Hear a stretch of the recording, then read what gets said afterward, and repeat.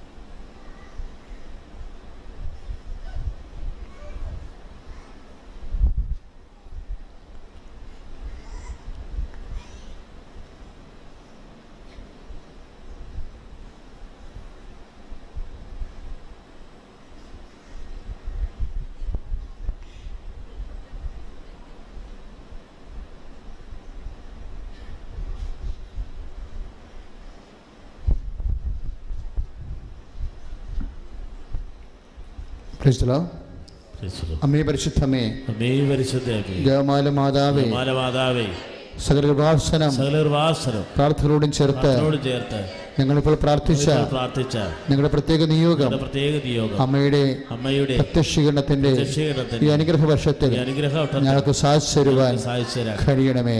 സ്തുതിക്കട്ടെ. ഹല്ലേലൂയ.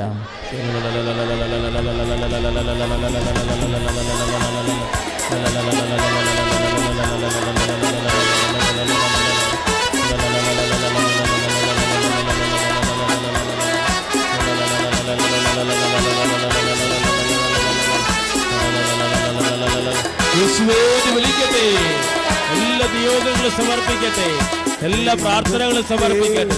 വാഴ്ത്തിടുവിൻ ദൈവനാമം, വാഴ്ത്തിടുവിൻ ദൈവവും മനുജകുമാ മിശിഹാനാഥനെ വാഴ്ത്തിടുവിൻ. എല്ലാവരും മിശിഹാതൻ പൂജിതമാം തിരുനാമം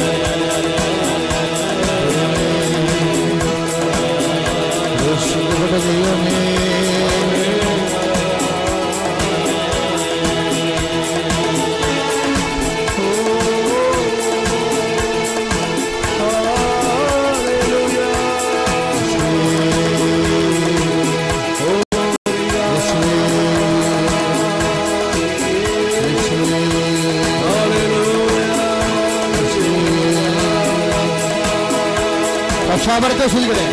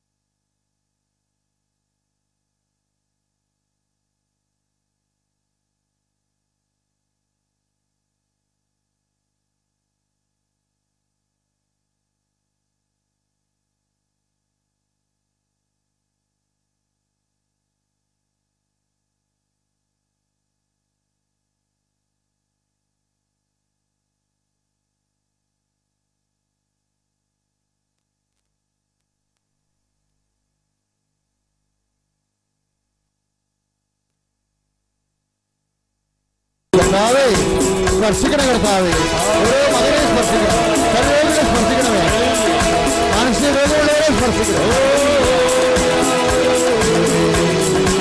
രോഗികളെ സ്പർശിക്കുന്ന കർത്താവേ, സർവ്വരോഗികളെ സ്പർശിക്കുന്ന കർത്താവേ, ശ്വാസകോശ രോഗികളെ സ്പർശിക്കുന്ന കർത്താവേ,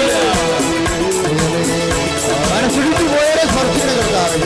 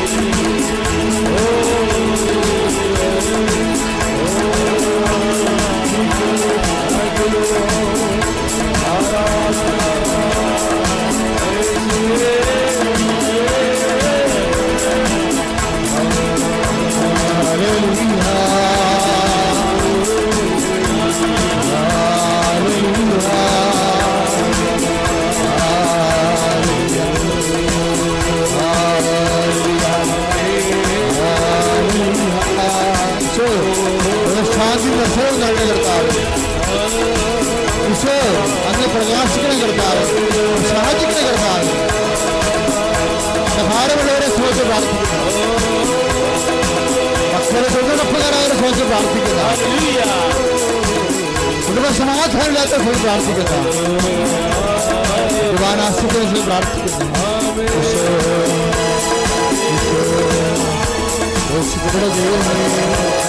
കർത്താവേ ദർശനം തരണേ കർത്താവേ.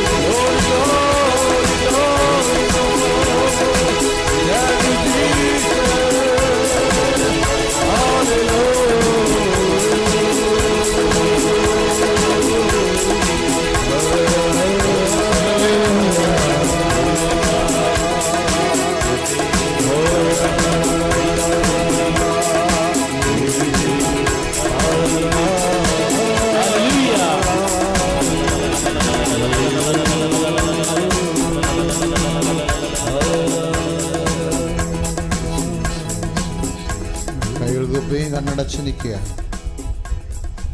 കുടലിനും വൻകുടലിനും ആമാശയത്തിനും എന്നുള്ള ജോയിൻസിൽ എന്തോ ഒരു ഓപ്പറേഷൻ പോലെ എന്തോ സംഭവം, കറുത്ത പാടാണ്, ക്ലിപ്പിട്ടിരിക്കുന്ന പോലെ തോന്നുക.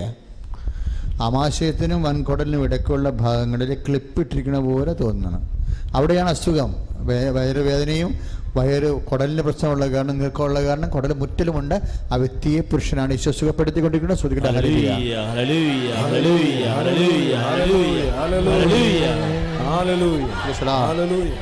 ഉദര സംബന്ധമായി എന്നിട്ട് ഈശോ 5 കാണിക്കുന്നുണ്ട്. അതായത് ഉദര സംബന്ധമായി കുടല്, അതുപോലെ കുടലിനോട് ബന്ധപ്പെട്ട അരിശസ്, അങ്ങനെ ഉദര സംബന്ധമായി വയറ് മുറ്റുന്ന പോലെ ഉണ്ടാകുന്ന അനുഭവങ്ങളിൽ നിന്ന് 5 പേരെ പൂർണ്ണമായി ഈശോ വിടുവിക്കുന്ന. കൈയടിച്ച്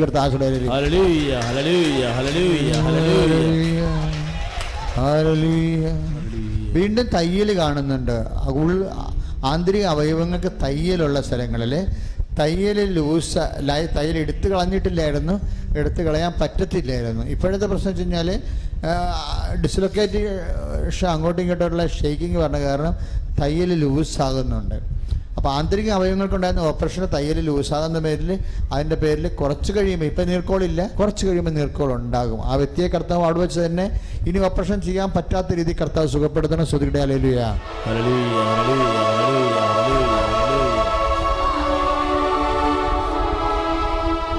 ഈ കൈയുടെ അറ്റമെല്ലാം ഇങ്ങനെ കറുത്ത് വരുന്ന അസുഖമാണ്. കൈയുടെ അറ്റമൊക്കെ കറുത്ത്, അതായത് വിരലിൻ്റെ അറ്റമൊക്കെ തൊലിയുടെ കളറ് മാറി കറുത്ത് വരികയാണ്. അപ്പോഴത് വേറെ പല അവയവങ്ങൾക്കും ഉണ്ടാകുന്ന രോഗങ്ങളുടെ ലക്ഷണമായിട്ടാണ് അത് വരണത്. അത് ആ വ്യക്തിക്ക് ഇതിൻ്റെ ഈ സിംറ്റം ഉൾപ്പെടെയുള്ള റൂട്ടായിട്ടുള്ള മുഴുവൻ രോഗങ്ങളെയും ഈശോ സുഖപ്പെടുത്തണം. ശ്രുതിയുടെ ഹല്ലേലൂയ. നമ്മൾ പ്രാർത്ഥിച്ചുകൊണ്ടിരിക്കണ സ്തുതിക്കണ സമയത്ത് വെറുതെ പല്ലിൻ്റെ ചുവട് ചീഞ്ഞ് പല്ല് യാതൊരുവിധ ഗ്രിപ്പുമില്ലാതെ ഇളകിപ്പോവും, പഴുത്തിളകിപ്പോവും. ഒരു പല്ല് ഇളകിപ്പോയി, രണ്ടാമത്തെ പല്ല് ഇളകിപ്പോയി. ഡോക്ടറെ കാണിച്ചപ്പോൾ ഡോക്ടർ പറയണത് എല്ലാം ഇളകി പോട്ടെന്നാണ് പറയണത്. എന്നിട്ട് നമുക്ക് മൊത്തം വെക്കാമെന്ന് പറയണത്. അത് ചികിത്സാവിധിയാണ് ഡോക്ടർ പറയണത്. ഇപ്പോഴാ വ്യക്തിയെ ഇനി പല്ല് ഇളകാത്ത രീതി പൂർണ്ണമായി സുഖപ്പെടുത്തണം.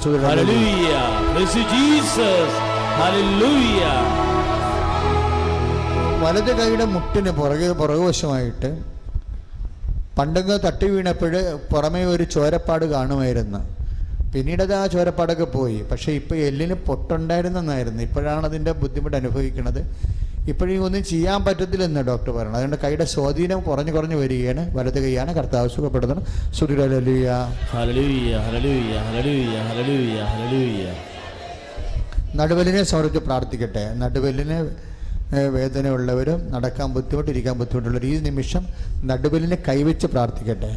ബാക്കിയുള്ളവർ ഈ സമയത്ത് സ്തുതിച്ചാൽ മാത്രം മതി. അച്ഛൻ അവർക്ക് വേണ്ടി പ്രാർത്ഥിക്കണം. കർത്താവൈശയെ നടുവലിന് കർത്താവെ കൈവച്ചിരിക്കുന്ന മക്കളെ അടിപ്പിണർ പോലെ വൈതാക്കാനും ദൈവത്തിൻ്റെ ദൈവമായ ശക്തി ഈ നിമിഷം അതിലേക്ക് പരിസരിക്കട്ടെ. കസേരികൾ ഡിസ്ലൊക്കേറ്റ് ചെയ്തിട്ടുള്ള എല്ലാ അസ്ഥിഭാഗങ്ങളും ജോയിൻസുകളെല്ലാം യേശു ക്രിസ്തു നാമത്തിൽ സൗഖ്യം പ്രാപിക്കട്ടെ.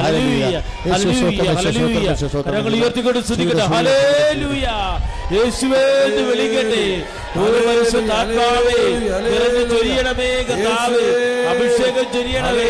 ഹല്ലേലൂയ, ഹല്ലേലൂയ, ഹല്ലേലൂയ.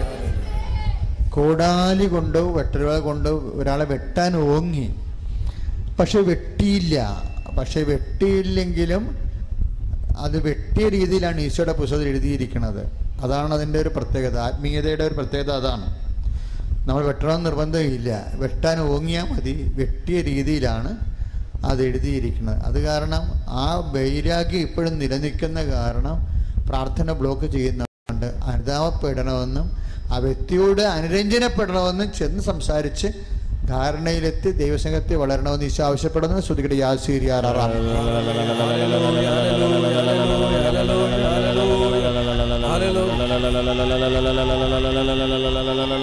കരങ്ങൾ ഉയർത്തിക്കൊണ്ട് സ്തുതിക്കട്ടെ. വലിയ അനുഗ്രഹങ്ങൾ കിട്ടുന്ന സമയമാണ്.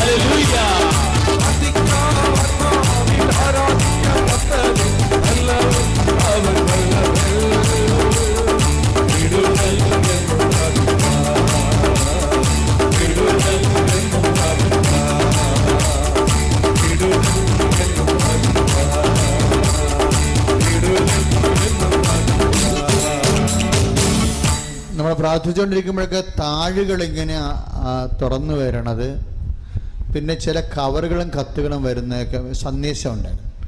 അതൊക്കെ സൂചിപ്പിക്കുന്നത് ടെക്നിക്കൽ എറർ, ഒരു ജോലി കിട്ടുന്നതിന് ആവശ്യമായ ഏതെങ്കിലും പോസ്റ്റ് പ്രതീക്ഷിക്കുന്നവർ എന്തെങ്കിലും പോസ്റ്റ് കവറിൽ ലെറ്റർ, അതിൻ്റെ ഇൻറ്റിമേഷനുള്ള അപ്പോയിൻമെൻറ്റ് ഓർഡറുള്ള അല്ലെങ്കിൽ മെമ്മോ, അഡ്വൈസ് മെമ്മോ ഉള്ള എന്തെങ്കിലും കവർ പ്രതീക്ഷിക്കുന്നവർ അവർക്ക് വേണ്ടി പ്രാർത്ഥിക്കാൻ ആവശ്യപ്പെടുകയാണ്. അതുപോലെ തന്നെ കടകമ്പോളം ചെറു വ്യവസായങ്ങൾ ചെയ്യുന്ന ആൾക്കാർ താഴെ തുറന്നു വരണം. അങ്ങനെയാണ് അത് ജീവിത മേഖലകളിലെ ഈ ആരാധനയിൽ വലിയ അടയാളങ്ങളുണ്ട്. അച്ഛനോട് ചേർന്ന് ഇപ്പം ഭക്തിപൂർവ്വം പ്രാർത്ഥിക്കർത്താവായ ദൈവമേ, ജീവിത മേഖലകളിലെ മേൽഗതിക്ക് വേണ്ടി ജീവിതമാർഗം തെളിഞ്ഞു കിട്ടാൻ വേണ്ടി ഈ ദമ്പതി ധ്യാനത്തിലെ കണ്ണീരോടെ പ്രാർത്ഥിക്കുന്ന മുഴുവൻ മക്കളുടെ വിശ്വാസത്തെ പരിശുദ്ധ അമ്മ വഴി ഈശോ കേൾപ്പിക്കുന്ന എല്ലാവരുടെയും വരുമാന തടസ്സങ്ങള്, ജോലി തടസ്സങ്ങള് യേശുവിന്റെ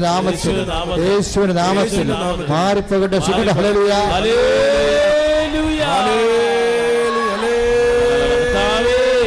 വരുമാന തടസ്സങ്ങൾ മാറ്റി കൊടുക്കണമേ. പ്രാർത്ഥിക്കുന്ന കർത്താവേ,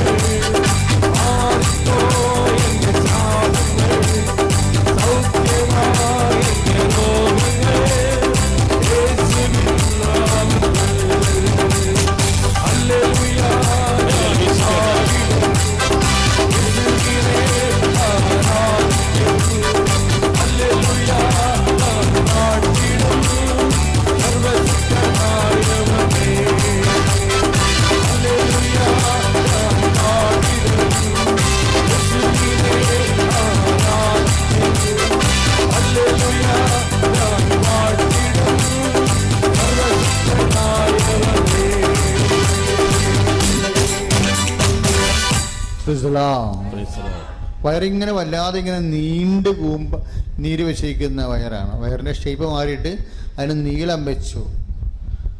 നെഞ്ചിൻ്റെ കൊമ്പ് വരെ ഇങ്ങനെ താഴെ അറ്റം വരെ ഇങ്ങനെ ഒരു നീളത്തിൽ ഇങ്ങനെ നീരോടി വയറിൻ്റെ കളറെല്ലാം മാറി അതിൻ്റെ ഒടിവും അതിൻ്റെ വരകളെല്ലാം മാറിയിട്ട് ഇങ്ങനെ ഒരു പ്രത്യേക കുപ്പി പോലെ വണ്ണമുള്ള കുപ്പി പോലെ ആയിരിക്കുന്ന അവസ്ഥയുണ്ട്. ആർക്ക് വേണ്ടിയാണെങ്കിലും വീട്ടിലുള്ള രോഗികളാണെങ്കിൽ ഈ നിമിഷം കർത്താവ് സ്പർശിക്കുകയാണ്. ശ്രുതികളുടെ ആശീർവാദം ആരാറാമി.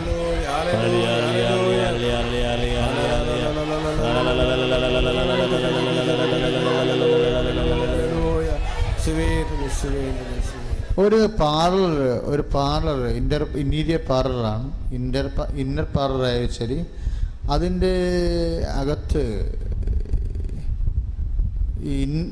ഇൻറ്റീരിയർ ഡെക്കറേഷൻ ആൻഡ് അഡ്ജസ്റ്റ്മെൻറ്റ് അതിൻ്റെ അറേഞ്ച്മെൻറ്റ് ചെയ്യുന്നതിനെക്കുറിച്ച് തർക്കങ്ങളുണ്ട്. അത് തർക്കങ്ങൾ വന്നിരിക്കുന്നത് വാസ്തവത്തിൽ അതല്ല തർക്കം.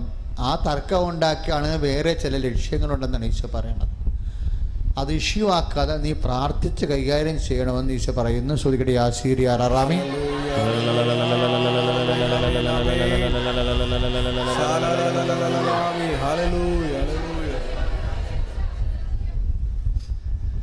ഈശോയെ തന്നെ നോക്കിക്കൊണ്ട് നിൽക്കുക. ഈശോനെ കാണാൻ പാടില്ലാത്ത TV കാണുക. ഏകാഗ്രതയോടെ ഈശോയെ തന്നെ നോക്കുക. അച്ഛന് വേണ്ടിയും പ്രാർത്ഥിക്കുക. അച്ഛന് സന്ദേശം കിട്ടാനും വചനം കിട്ടാൻ വേണ്ടി പ്രാർത്ഥിക്കുക. പിന്നെ അച്ഛനെ സംസാരിക്കുക. മറ്റുള്ള സഹോദരങ്ങൾക്ക് ഹൃദ്യമായ അഭിഷേകപ്രകാരം മനസ്സിലാക്കാൻ വേണ്ടി പ്രാർത്ഥിക്കുക. അവർക്ക് ആത്മശക്തി കിട്ടാൻ വേണ്ടി പ്രാർത്ഥിക്കുക. ശ്രുതിയുടെ ഹല്ലേലൂയ മൗനമായി പ്രാർത്ഥിക്കുകയും അത് കഴിയുമ്പോൾ സ്തുതിക്കുകയും ചെയ്യുക. അല്പം മൗനമായി നിന്ന് പ്രാർത്ഥിച്ചിട്ട് പിന്നെ സ്തുതിക്കണം.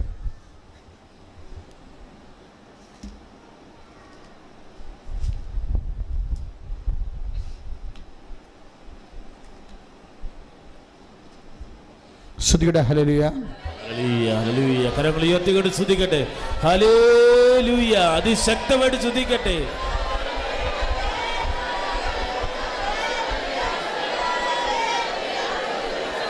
ഹല്ലേലൂയ ഹല്ലേലൂയ ഹല്ലേലൂയ ഹല്ലേലൂയ ഹല്ലേലൂയ ഹല്ലേലൂയ ഹല്ലേലൂയ ഹല്ലേലൂയ ഹല്ലേലൂയ ഹല്ലേലൂയ ഹല്ലേലൂയ ഹല്ലേലൂയ ഹല്ലേലൂയ ഹല്ലേലൂയ ഹല്ലേലൂയ. യേശുവേ എന്ന് വിളിക്കട്ടെ. കർത്താവായ ദൈവമേ, രക്ഷിക്കാൻ കഴിയാത്ത വിധം കരം കുറുകിപ്പോയില്ല എന്ന് പറഞ്ഞ ദൈവമേ, 2017 സമർപ്പിച്ച് പ്രാർത്ഥിക്കുന്ന കർത്താവേ, ഞങ്ങളുടെ ജീവിത നിയോഗങ്ങളെ സമർപ്പിച്ച് പ്രാർത്ഥിക്കുന്ന കർത്താവേ, വിവാഹപ്രായമായ മക്കളെ സമർപ്പിച്ച് പ്രാർത്ഥിക്കുന്ന കർത്താവേ, ഹല്ലേലൂയ ഹല്ലേലൂയ. കുടുംബ സമാധാനമില്ലാതെ വിഷമിക്കുന്നവരെ സമർപ്പിക്കുന്ന കർത്താവേ, ഹല്ലേലൂയ ഹല്ലേലൂയ. സന്തോഷത്തോടെ ഇരിക്കുക.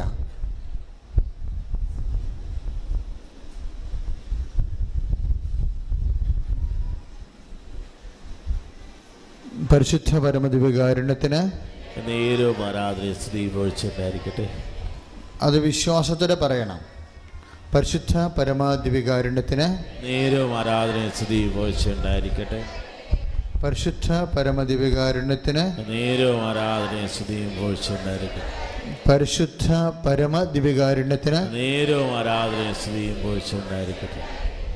പ്രിയമക്കളെ, നമ്മൾ ജീവനുള്ള ദൈവത്തിൻ്റെ തിരുസന്നിധിയിൽ കർത്താവിൻ്റെ വിളിപ്രകാരം വന്നിരിക്കുകയാണെന്ന് ഓർക്കണം.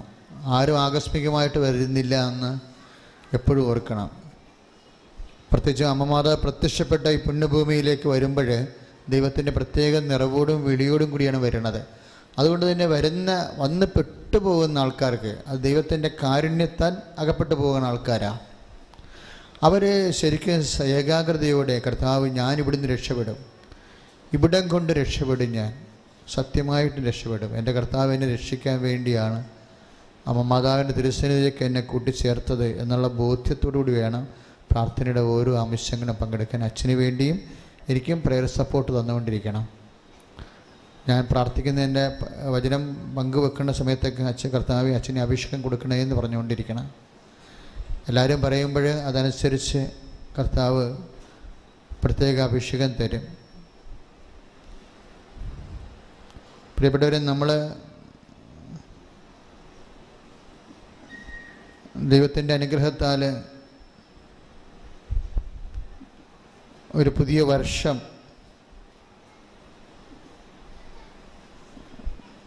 നമുക്ക് ലഭിച്ചിരിക്കുകയാണ്. ഈ കാലം എന്ന് പറയുന്നത് ദാനമാണ്. നമ്മൾ വലിയ ശനിയാഴ്ച രാത്രി പെസഹാത്തിരിയിൽ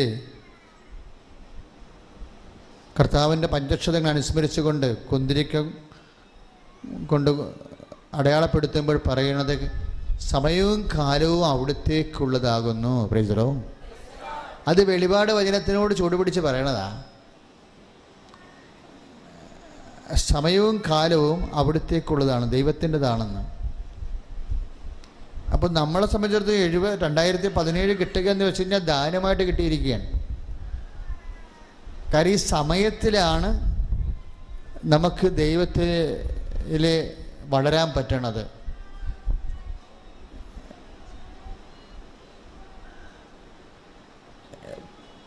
ഇപ്പം നമ്മൾ ദൈവത്തിലായിരിക്കുന്ന ഓരോ മകനും വളർച്ചയിലല്ലേ വരേണ്ടത്. വളർന്നില്ല എന്നുണ്ടെങ്കിൽ നിങ്ങളുടെ കുറേ വിഷയങ്ങളുണ്ട്. കാര്യം ഇത് വിഷയങ്ങളുടെ ധ്യാനകേന്ദ്രമാണ്. വീടില്ല, സ്ഥലമില്ല, ജോലിയില്ല, കുടുംബത്തിൽ സമാധാനം ഇല്ല. അച്ഛൻ 26 കൊല്ലമായിട്ട് തന്നെ ഡീല് ചെയ്യണത്. മര്യാദക്ക് അച്ഛൻ്റെ പ്രാർത്ഥന കേട്ട് കർത്താവിൻ്റെ ആ പറഞ്ഞു തന്നിരിക്കുന്ന കൃപയിൽ നിലനിന്ന് പോവുകയാണെന്നുണ്ടെങ്കിൽ തീർച്ചയായിട്ടും അതിന് മാത്രമല്ല സമാധാനം ഉണ്ടാകണത്. ഇത് കൃപാസനമാണ്. നിങ്ങളുടെ നിത്യജീവിതത്തിന് വരെ ഇതിന് ഓഹരി ഉണ്ടാവും ഇവിടുന്ന്. Praise the Lord. ഹല്ലേലൂയ. നിത്യജീവ കൃപാസനമെന്ന് 1989 ഈശോ എന്നോട് പറഞ്ഞു. 89 എനിക്കന്ന് എൻ്റെ അർത്ഥം പോലും അറിയാൻ പറ്റില്ല. ബൈബിളുള്ള പേരാണെന്നൊക്കെ എനിക്കറിയാം. പിന്നീട് കാലാന്തരത്തിൽ വരുന്ന ഓരോ വെളിപാട് നോക്കുമ്പോഴും കൃപ നൽകുന്ന സ്ഥലമായി വരികയാണ്. അതാണ് ഈ മരിയൻ തപസ്സുമില്ല അങ്ങനെയാണ് വരണത്. അപ്പം അനുഗ്രഹം മാത്രമല്ല, നിങ്ങളെ ദൈവം കൃപാസനത്തിലൂടെ വിളിച്ചിട്ടുണ്ടെങ്കിൽ അനുഗ്രഹം എന്ന് പറഞ്ഞാൽ എന്താണ്? ഫിസിക്കൽ ഫേവേഴ്സാണ്, ഭൗതിക ആനുകൂല്യങ്ങളാണ്. ഭൗതിക ആനുകൂല്യങ്ങൾ ദൈവം എത്ര തന്നാലും ദൈവവും നമ്മളും തമ്മിലുള്ള ബന്ധത്തിന് വലിയ വളർച്ച ഒന്നും ഉണ്ടാവണം നിർബന്ധമില്ല. അതാണ് ഈ ഭൗതിക ആനുകൂല്യത്തിൻ്റെ അപകടവത. ഭൗതിക ആനുകൂല്യം ഞങ്ങൾ ഇപ്പം കല്യാണം നടക്കുന്നു, കുഞ്ഞുങ്ങളുണ്ടാകുന്നു, സാക്ഷി എന്തുമാത്രം പറഞ്ഞു ഇവിടെ. കല്യാണം നടക്കുന്നു, കുഞ്ഞുങ്ങളുണ്ടാകുന്നു, വീട് കിട്ടുന്നു, ജോലി കിട്ടുന്നു, ബിസിനസ് നടക്കുന്നു. ഇങ്ങനെയെല്ലാം നിങ്ങളുടെ മരണം വരെ നടന്നാലും അതൊന്നും ദൈവവും നിങ്ങളും തമ്മിലുള്ള ബന്ധത്തിൻ്റെ ഒരു അടയാളമല്ല. Praise the Lord. ഹല്ലേലൂയ. എന്താ കാര്യം? നിങ്ങൾ ഇപ്പോൾ ഒരു ആനുകൂല്യം, ഇപ്പം ഈശോ ജെറുസലേമിൽ പോയില്ലേ? കാനായിലെ കല്യാണം കഴിഞ്ഞതിന് ശേഷം വെള്ളം വീഞ്ഞാക്കിയതിന് ശേഷം ഈശോ എങ്ങോട്ടാണ് പോയത്? അടുത്ത ആഴ്ചയിലാണെന്ന് തോന്നുന്നു ഈശോ ഗലീലയിൽ നിന്ന് ജെറുസലേമിലെ യൂദയായിലേക്ക് പോയത്. ജെറുസലേമിലേക്ക് പോയത് കാനായിലെ കല്യാണത്തിൽ ഈശോ വെള്ളം വീഞ്ഞാക്കി. എന്നിട്ട് യോഹന്നാൻ പറയുന്നത് 2:11 പറയുന്നത് അവിടുത്തെ മഹത്വം പ്രകടിപ്പിക്കുന്നതിനുള്ള ആദ്യ അടയാളം ഈശോ കാണിച്ചു. പിന്നെ ഈശോ എങ്ങോട്ടാണ് പോയതെന്ന് താഴേക്ക് വായിക്കാൻ മനസ്സിലാവും. അവൻ ജെറുസലേമിലേക്ക് പോയി. ജെറുസലേമിൽ എന്തിനാവാൻ പോയത്? പെസഹാ തിരുനാൾ ആയിരുന്നു. അവിടെ എന്താ അവൻ ചെയ്തത്?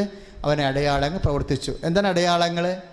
അവിടെ രോഗികളെ സുഖപ്പെടുത്തി ഈശോ, അന്ധന്മാരെ കാണിച്ച് സുഖപ്പെട്ടു, ചെകിടന്മാരെ സുഖപ്പെട്ടു, കുഷ്ഠരോഗികളെ സുഖപ്പെട്ടു. അപ്പോൾ ഒത്തിരി അടയാളങ്ങൾ അവൻ ജെറുസലേമിൽ കാണിച്ചു. ആ അടയാളങ്ങളെല്ലാം കഴിഞ്ഞപ്പോൾ ജനങ്ങളെല്ലാം വന്നിട്ട് ഈശോനെ പൊതിഞ്ഞിട്ട് പറഞ്ഞ്, you great my God, you are rabbi. ഇതുപോലെ ഒരു റബിമാരും ചെയ്തിട്ടില്ല. നീ ദൈവപുത്രനാണ്, നീ രക്ഷകനാണെന്നൊക്കെ പറഞ്ഞ് ഈ മനുഷ്യന്മാർ അവനിലങ്ങ് വിശ്വസിച്ചു, ഈശോയിൽ വിശ്വസിച്ചു. പക്ഷേ സുവിശേഷത്തിൽ എഡിറ്റ് ചെയ്ത് മാറ്റേണ്ട ഒരു ഭാഗം എഡിറ്റ് ചെയ്യാതെ റോയായിട്ട് അവിടെ ഇട്ടിട്ടുണ്ട്. എന്താ പറഞ്ഞിരിക്കുന്നത്? ഇങ്ങനെ അടയാളങ്ങൾ അനുഗ്രഹം കൈപ്പറ്റിയ ആൾക്കാർ സ്തുതിച്ചെങ്കിലും, അവനിൽ അവരൊക്കെ വിശ്വസിച്ചെങ്കിലും അവനാകട്ടെ അവരിൽ വിശ്വസിച്ചില്ല. Praise the Lord. Very serious, very serious. എന്താ കാര്യം? ഈ കുഷ്ഠരോഗികൾ സൗഖ്യം പ്രാപിച്ച് അനുഗ്രഹം പ്രാപിച്ചപ്പോൾ വിശ്വസിച്ചു. മുടന്തന്മാരെ എഴുന്നേറ്റ് നടന്നപ്പോൾ അവൻ ഈശോയിൽ വിശ്വസിച്ചു. ചെകിടന്മാർ ചെവി തുറന്നപ്പോൾ അവർ ഈശോ വിശ്വസിച്ചു. അപ്പോൾ ഈ അനുഗ്രഹം കൈപ്പറ്റിയ ആൾക്കാരെല്ലാം പടിപടിയായി ഈശോ വിശ്വസിക്കുകയാണ്. പക്ഷേ സുവിശേഷം പറയുന്നു ദാറ്റ് ഡസൻറ്റ് മേക്ക് എനിത്തിങ് എന്ന്, അതുകൊണ്ട് കഥയില്ലെന്ന്. എന്താ കാര്യം? അവനാകട്ടെ അവരിൽ വിശ്വസിച്ചില്ല. 2:24 യോഹന്നാൻ 2:24 അവനാകട്ടെ പറഞ്ഞ് അവനാകട്ടെ അവരിൽ വിശ്വസിച്ചില്ല. ഈ ഒരു അപകടം എൻ്റെ സഹോദരങ്ങളെ കർത്താവുമായിട്ട് ആത്മീയ യാത്ര നടത്താൻ ഉദ്ദേശിക്കുന്നുണ്ടെങ്കിൽ ഇതറിയണം. എന്താ കാര്യം വെച്ചാൽ എല്ലാവരും പറയുന്നത് എന്താണ്? ഓരോ ദിവസവും അനുഗ്രഹം കൈപ്പറ്റുന്നവരാണ് ദൈവത്തിൻ്റെ കൃപയിൽ അനുഗ്രഹം നിലനിൽക്കുന്നത്, ദൈവത്തിൻ്റെ സാന്നിധ്യത്തിൽ നിലനിൽക്കുന്നത്, ദൈവാനുഗ്രഹം ഉള്ളവർ, ദൈവാധീനം ഉള്ളവർ എന്നൊക്കെ പറയും. നമ്മൾ ഇതിൻ്റെ കൂടെ കൂട്ടിവെക്കേണ്ട ഒരു സംഭവം ലൂക്കായുടെ സുവിശേഷമാണ്. നിങ്ങൾ ആർത്തിയോടെ, ഇപ്പോൾ ഒരു സഹോദരൻ പറഞ്ഞില്ലേ അച്ഛൻ്റെ ടോക്ക് കേൾക്കാൻ ഏതെങ്കിലും ഒരു ടോക്ക് എന്നെ സ്പർശിക്കുമെന്ന്. അത് കുറേ ആ സഹോദരൻ പറയും. അച്ഛൻ്റെ ടോക്ക് കൊണ്ട് ഞാൻ പറയുകയൊന്നുമില്ല. ഞാനാണെങ്കിൽ ഒരു സാധനവും ഞാൻ പഠിക്കത്തില്ല, ഒരു പുസ്തകവും ഒരു ആരുടെയും പ്രസംഗവും കേൾക്കത്തില്ല.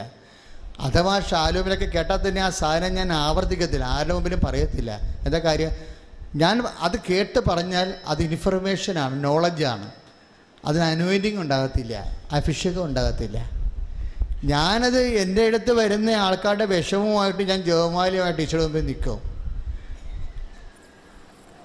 എൻ്റെ അടുത്ത് വരുന്ന ആൾക്കാരുടെ വിഷമവും അതിനായിട്ട് അത് അവർക്ക് തന്നെ ചിലപ്പോൾ മോശ പ്രാർത്ഥിച്ചപ്പോൾ കല്ലിട്ട് കൊടുത്ത് മോശനെ ഇരുത്തിയിട്ട് അഹ്റോനും ഹുറും കയ്യെ പിടിച്ച് സഹായിച്ചില്ലേ?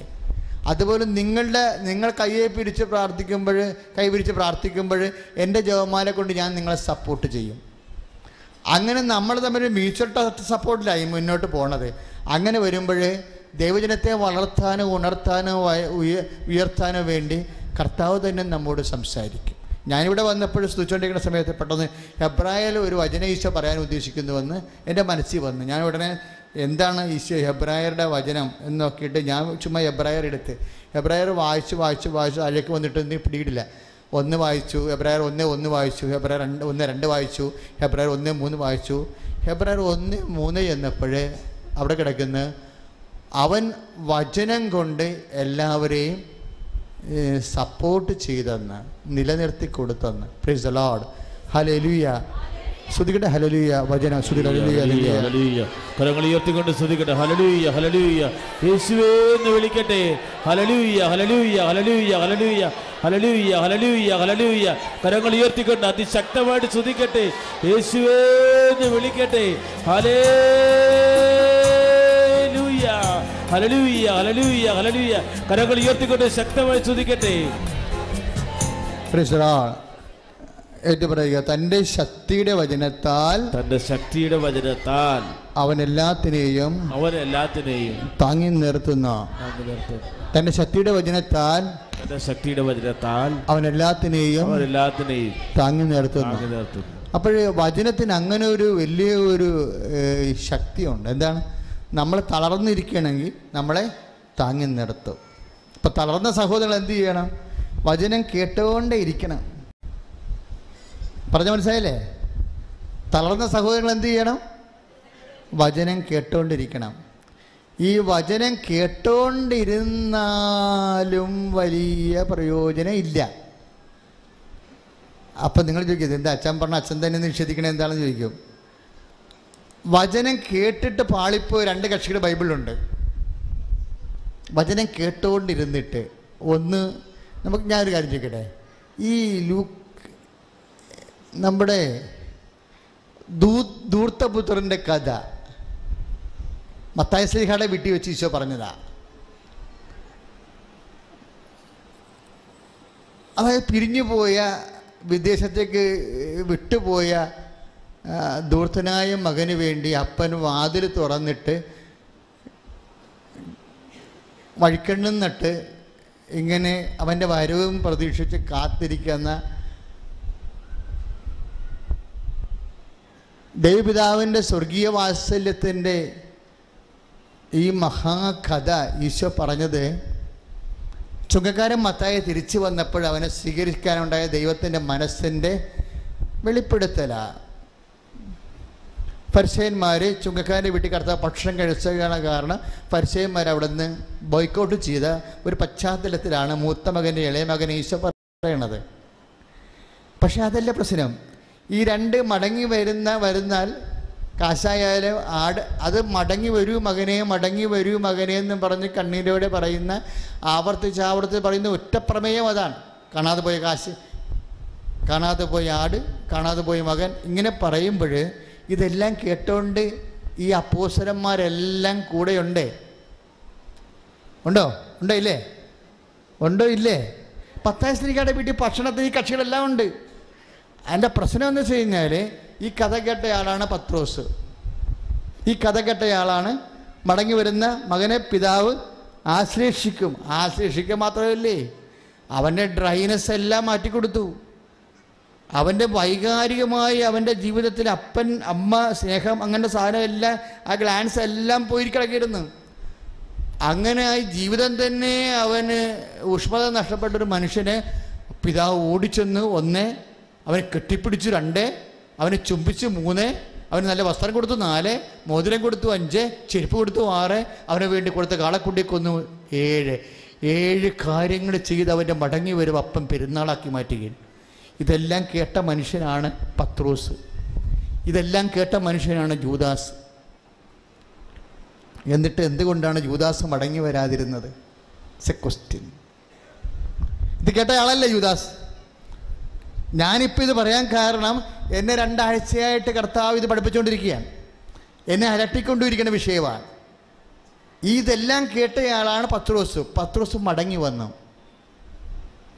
എന്താ എൻ്റെ കയ്യിൽ എൻ്റെ ഈശോനെ ഞാൻ എങ്ങനെയൊക്കെ തള്ളിപ്പറഞ്ഞാലും മടങ്ങി വരുന്നവന് വേണ്ടി വാതിൽ തുറന്നിട്ട് കണ്ണിൽ വിളക്കും വെച്ചുകൊണ്ടിരിക്കണ ഒരു ദൈവമുണ്ട്. എന്നെ മടങ്ങി വന്നാൽ ഒരു വേലക്കാരനായിട്ട് ഇങ്ങനെ സ്വീകരിക്കുമെന്ന് വിചാരിച്ചുകൊണ്ട് പത്രോസ് പണ്ടത്തെ ധൂർത്തപുത്രൻ്റെ കഥയുടെ വചനം കേട്ടിട്ട് അവൻ കരഞ്ഞുകൊണ്ട് മടങ്ങി വന്നു. യൂദാസ് എന്തുകൊണ്ടാണ് മടങ്ങി വരാതിരുന്നത്? നിങ്ങൾക്ക് ഈ അപകടം സംഭവിക്കാൻ സാധ്യതയുണ്ട്. കാരണം നിങ്ങൾ 10-600 പേര് വചനം കേൾക്കുന്നു. വചനം കേൾക്കുന്ന ചില ആൾക്കാർ മടങ്ങി വരും, ചില ആൾക്കാർ മടങ്ങി വരത്തില്ല. അത് അപകടത്തിലാണ് നമ്മൾ നിൽക്കുന്നത്. എന്തുകൊണ്ടാണ് യൂദാസ് മടങ്ങി വരാതിരുന്നത്?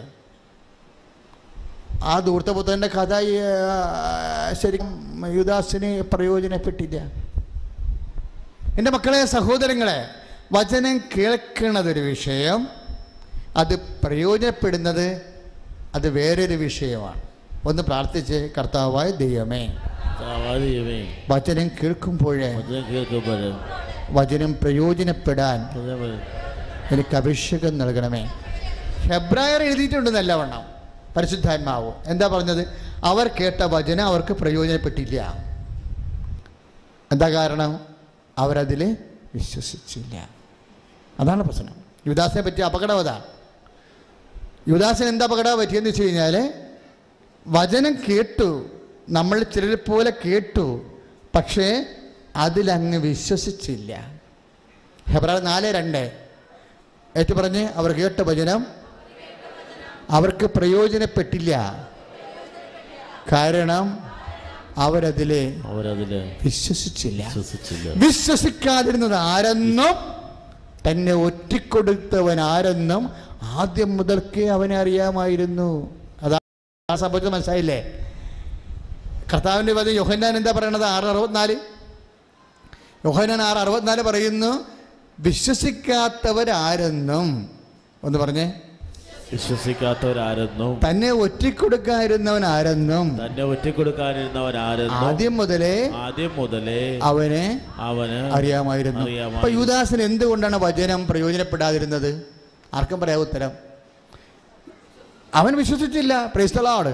ഒന്ന് പറഞ്ഞേ, കർത്താവായ ദൈവമേ, ഞങ്ങൾ കേൾക്കുന്ന വചനങ്ങള് വിശ്വസിക്കാനുള്ള കൃപ തരണമേ. ശ്രുതികട്ടെ ഹല്ലേലൂയ.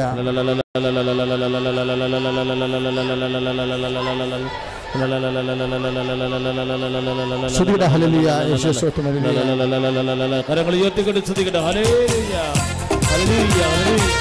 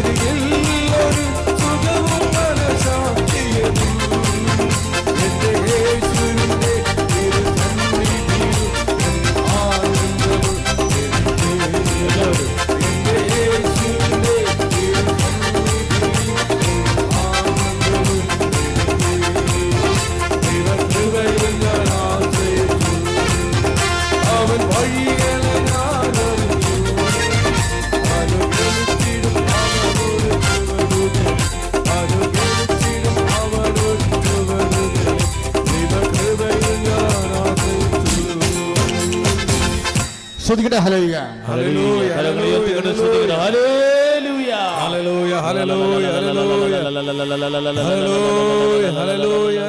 ഹല്ലേലൂയ. ഹല്ലേലൂയ.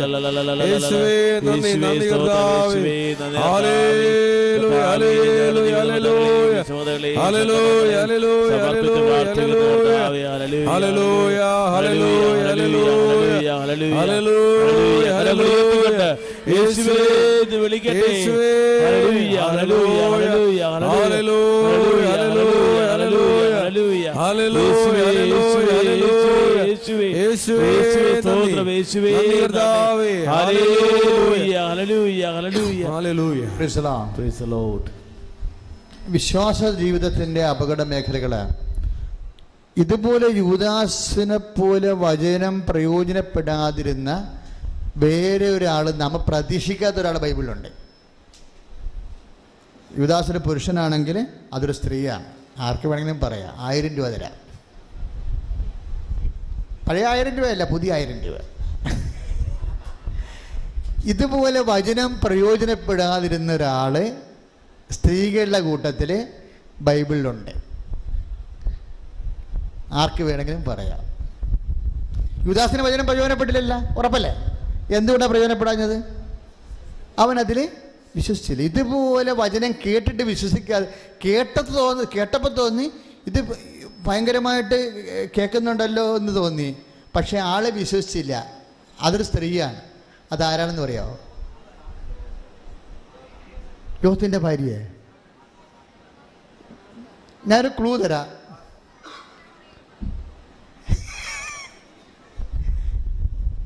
പറഞ്ഞോ.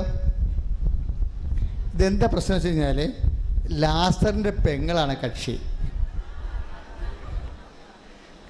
എന്താ കാര്യം എന്നറിയാവോ? ലാസറിൻ്റെ പെങ്ങളെക്കുറിച്ച് ഈശോ എന്താ കമൻറ്റ്? മാർത്ത പറഞ്ഞു, കർത്താവേ എന്നെ സഹായിക്കാൻ ഇവളോട് പറയാൻ പറഞ്ഞില്ലേ, എന്നെ സഹായിക്കാൻ ഇവളോട് പറയാൻ പറഞ്ഞു. ഉടനെ മാർത്തയോട് ഈശോ പറഞ്ഞു, മാർത്ത നീ പല കാര്യങ്ങളെ ഓർത്ത് വ്യാകുലയായിരിക്കുന്നു. സാങ്കത്യമായത് ആവശ്യമായത് ഒന്ന് മാത്രമേ ഉള്ളൂ. മറിയം ആ നല്ല ഭാഗം തിരഞ്ഞെടുത്ത്. 10:42. അതല്ല, എന്നിട്ട് ഈശോ ഒരു വാക്കുകൂടിയൊക്കെ ചെയ്ത്. അങ്ങനെ വചനം കേൾക്കുന്ന മറിയത്തിനെ കുറിച്ച് ഈശോ ഒരു കാര്യം കൂടി പറഞ്ഞു. ആ നല്ല ഭാഗം അവളിൽ നിന്ന് എടുക്കപ്പെടുകയില്ലെന്ന് പറഞ്ഞു. പക്ഷേ ഇപ്പോൾ എന്താ സംഭവിച്ചിരിക്കുന്നത്? മറിയം നല്ല ഭാഗം തിരഞ്ഞെടുത്തെന്ന് ഈശോയ്ക്ക് ഗുഡ് സർട്ടിഫിക്കറ്റ് വാങ്ങിച്ച്. അത് 10:42 ലൂക്കായുടെ സുവിശേഷത്തിലെ. പക്ഷേ ഈ വചനം ഈശോ പറഞ്ഞത് എന്താണ്? ഈ ഈശോയ്ക്ക് വചനം കേൾക്കുന്ന ഒരു വിഷയത്തിൽ, വചനം കേൾക്കുന്ന വിഷയത്തിലാണ്, പ്രയോജനപ്പെടുന്ന വിഷയത്തിലല്ല. അത് ഓർത്തേക്കണം. രണ്ട് വിഷയമാണ്. വചനം കേൾക്കണത് എങ്കിൽ അതിന് ഇവർക്ക് ഗുഡ് സർട്ടിഫിക്കറ്റ് കിട്ടി. വചനം പ്രയോജനപ്പെടുന്ന വിഷയമല്ല, അത് രണ്ടും വിഷയമാണ്. രണ്ടാമത്തെ വിഷയമാണ്. നമ്മൾ അപകട മേഖല നിൽക്കുന്നത് എപ്പോഴും പ്രാർത്ഥിക്കേണ്ട, കർത്താവേ കേൾക്കുന്ന വചനം എനിക്ക് പ്രയോജനപ്പെടാൻ അഭിഷേകം തരണമേ എന്നാണ്. എന്തുകൊണ്ടാണ് മറിയത്തിന് വചനം പ്രയോജനപ്പെട്ടില്ല എന്ന് അച്ഛൻ പറഞ്ഞത്? അത് ഓരോരുത്തരും പറഞ്ഞതല്ല. ഇന്ന് എൻ്റെ കാറ്റഗറിസൺ ടീച്ചേഴ്സിന് ഞങ്ങൾക്ക് ക്രിസ്മസ് ഗിഫ്റ്റ് കൈമാറാൻ സമയം കിട്ടിയില്ല. ഇന്നാണ് എല്ലാത്തിനെയും വിളിച്ചത്. എല്ലാത്തിനെയും വിളിച്ച് ഞങ്ങൾ ഗിഫ്റ്റൊക്കെ കൊടുത്ത് പ്രാർത്ഥിച്ച് കഴിഞ്ഞതിന് ശേഷം ഞാൻ അവരോട് സംസാരിക്കാൻ തുടങ്ങി. അവർ ടീച്ചേഴ്സല്ലേ. അപ്പം ഞാൻ അവരോട് ഗുരുക്കന്മാരോട് സംസാരിക്കുമ്പോൾ ഞാനൊന്നും വളരെ തയ്യാറെടുപ്പോടെ നിൽക്കത്തുള്ളൂ. സംസാരിച്ചുകൊണ്ടിരിക്കുന്ന സമയത്താണ് മറിയത്തിൻ്റെ കാര്യം ഈശോ പറഞ്ഞത്. ഇതുവരെയൊക്കെ ഈശോ പറയാത്ത കാര്യമാണ്. എന്താ ഈശോ പറഞ്ഞതെന്ന് വെച്ച് കഴിഞ്ഞാൽ, വചനം പ്രയോജനപ്പെടാത്ത കൂട്ടത്തിൽ മറിയം കൂടി ഉണ്ടെന്ന്. എങ്ങനെയാണ് മറിയത്തിന് വചനം പ്രയോജനപ്പെടാതിരുന്നത്? ലാസർ മരിച്ചുപോയി അല്ലേ? അവരുടെ കുടുംബത്തിൽ ലാസർ ഉണ്ടായിരുന്ന സമയത്താണ് ഈശോയ്ക്ക് വിരുന്നൊരുക്കിയിട്ട് ഇവർ രണ്ടുപേരും കൂടി ഭയങ്കര ബഹളം കാണിച്ച്, ഒരാൾ കർത്താവിൻ്റെ വചനം കേട്ട് മറ്റേ അടുക്കളയിൽ പെരുമാറി. അവസാനം മാർത്തയ്ക്ക് മറിയത്തോട് സങ്കടമായി. എന്നെ സഹായിക്കാൻ പറയാനേ അവൾ പറഞ്ഞുള്ളൂ. എന്നിട്ട് അവൾ സഹായിക്കാതെ ഇരുന്നുകൊണ്ട് കർത്താവിൻ്റെ ഉപയോഗിച്ച് വചനമെല്ലാം കേൾക്കുകയായിരുന്നു. പക്ഷെ കേൾക്കുക മാത്രമാണ് ചെയ്തത്. അതാണ് പ്രശ്നം. ആ ദിവസങ്ങൾ കഴിഞ്ഞു. ഒരാഴ്ച കഴിഞ്ഞപ്പോൾ കുടുംബത്തിൻ്റെ കാലാവസ്ഥ മാറി. നെടുന്തൂണ് ആണും തൂണും തുണയുമായിട്ട് നിന്ന ലാസർ തന്നെ രോഗിയായി മാറി. രോഗിയായി മാറുകയും ലാസറിൻ്റെ ഇതിനുള്ളിൽ പല മധ്യസ്ഥ പ്രാർത്ഥനകൾ നടക്കുന്നുണ്ട്. അവിടെ ഈശോനെ തന്നെ ആളയച്ച് വരുത്തിക്കാൻ വേണ്ടി മാത്രം സ്വാധീനമുള്ളൊരു കുടുംബമാണ്. ഈശോനെ ആളയച്ച് വരുത്തിക്കാൻ സ്വാധീനമുള്ള കുടുംബം എന്ന് പറയുമ്പോൾ ആധ്യാത്മികതയിൽ കുറച്ച് പിടിപാടുള്ള ആൾക്കാരാണ്. നമ്മൾക്കൊക്കെ ചിലപ്പോൾ ഇങ്ങനെ ഉണ്ടാകും, ഈശോനെ വരുത്തിക്കാൻ പറ്റുന്ന സ്വാധീനം ഉണ്ടാകും. ഈശോനെ വരുത്തിക്കാൻ പറ്റുന്ന സ്വാധീനവും തകർച്ചയും തമ്മിൽ യാതൊരു ബന്ധവുമില്ല. നമുക്ക് എത്ര സ്വാധീനം ഉണ്ടായാലും ജീവിതത്തിൻ്റെ ഏതെങ്കിലും മേഖലകളിൽ നമ്മൾ ടെസ്റ്റുകൾ എഴുതേണ്ടി വരും. ചില ആൾക്കാർ പ്രാർത്ഥിക്കുന്നത് നമുക്കിട്ട് പണിയല്ലേ എന്നുള്ള ചിന്തയിലാണ്. കുടുംബ പ്രാർത്ഥന നടത്ത്, അല്ലെങ്കിൽ നല്ല പുൽവില ഉണ്ടാകും. കുടുംബ പ്രാർത്ഥന നടത്തുന്ന പിള്ളേരെ പറഞ്ഞ് പേടിപ്പിക്കണം. എന്താണ് പ്രാർത്ഥനയിൽ അല്ലെങ്കിൽ പള്ളിയിൽ പോകണം, പള്ളിയിൽ പോയില്ലെങ്കിൽ എന്തെങ്കിലും കുഴപ്പമുണ്ടാകും, വല്ല വണ്ടി ഇടിയ വിലൊക്കെ ഉണ്ടാകും. ആൾക്കാർക്ക് ദൈവത്തോടുള്ള സ്നേഹത്തേക്കാൾ ഉപരി നമുക്കൊരു സുരക്ഷിതത്വം കിട്ടുക എന്നുള്ള രീതിയിലാണ് ചില വിഷയങ്ങളെ എടുക്കുന്നത്. നിങ്ങളുടെ വിശ്വാസ നിലവാരം അങ്ങനെയാണെന്ന് നോക്കണം. കാര്യം പേടിച്ചിട്ട് പള്ളിയിൽ പോകണം, പേടിച്ചിട്ട് പ്രാർത്ഥിക്കണമെങ്കിൽ അത്ര കണ്ടത് ഹെൽത്തി ആവത്തില്ല. ഒന്ന് പ്രാർത്ഥിച്ചേ. കർത്താവായ ദൈവമേ, പേടിച്ച് പ്രാർത്ഥിക്കാതെ സ്നേഹിച്ച് പ്രാർത്ഥിക്കുവാൻ എൻ്റെ കുടുംബത്തിന് അഭിഷേകം നൽകണമേ. കർത്താവേ, പേടിച്ച് പ്രാർത്ഥിക്കാതെ സ്നേഹിച്ച് പ്രാർത്ഥിക്കാൻ എൻ്റെ കുടുംബത്തിന് അഭിഷേകം നൽകണമേ. ശ്രുതികട ഹല്ലേലൂയ.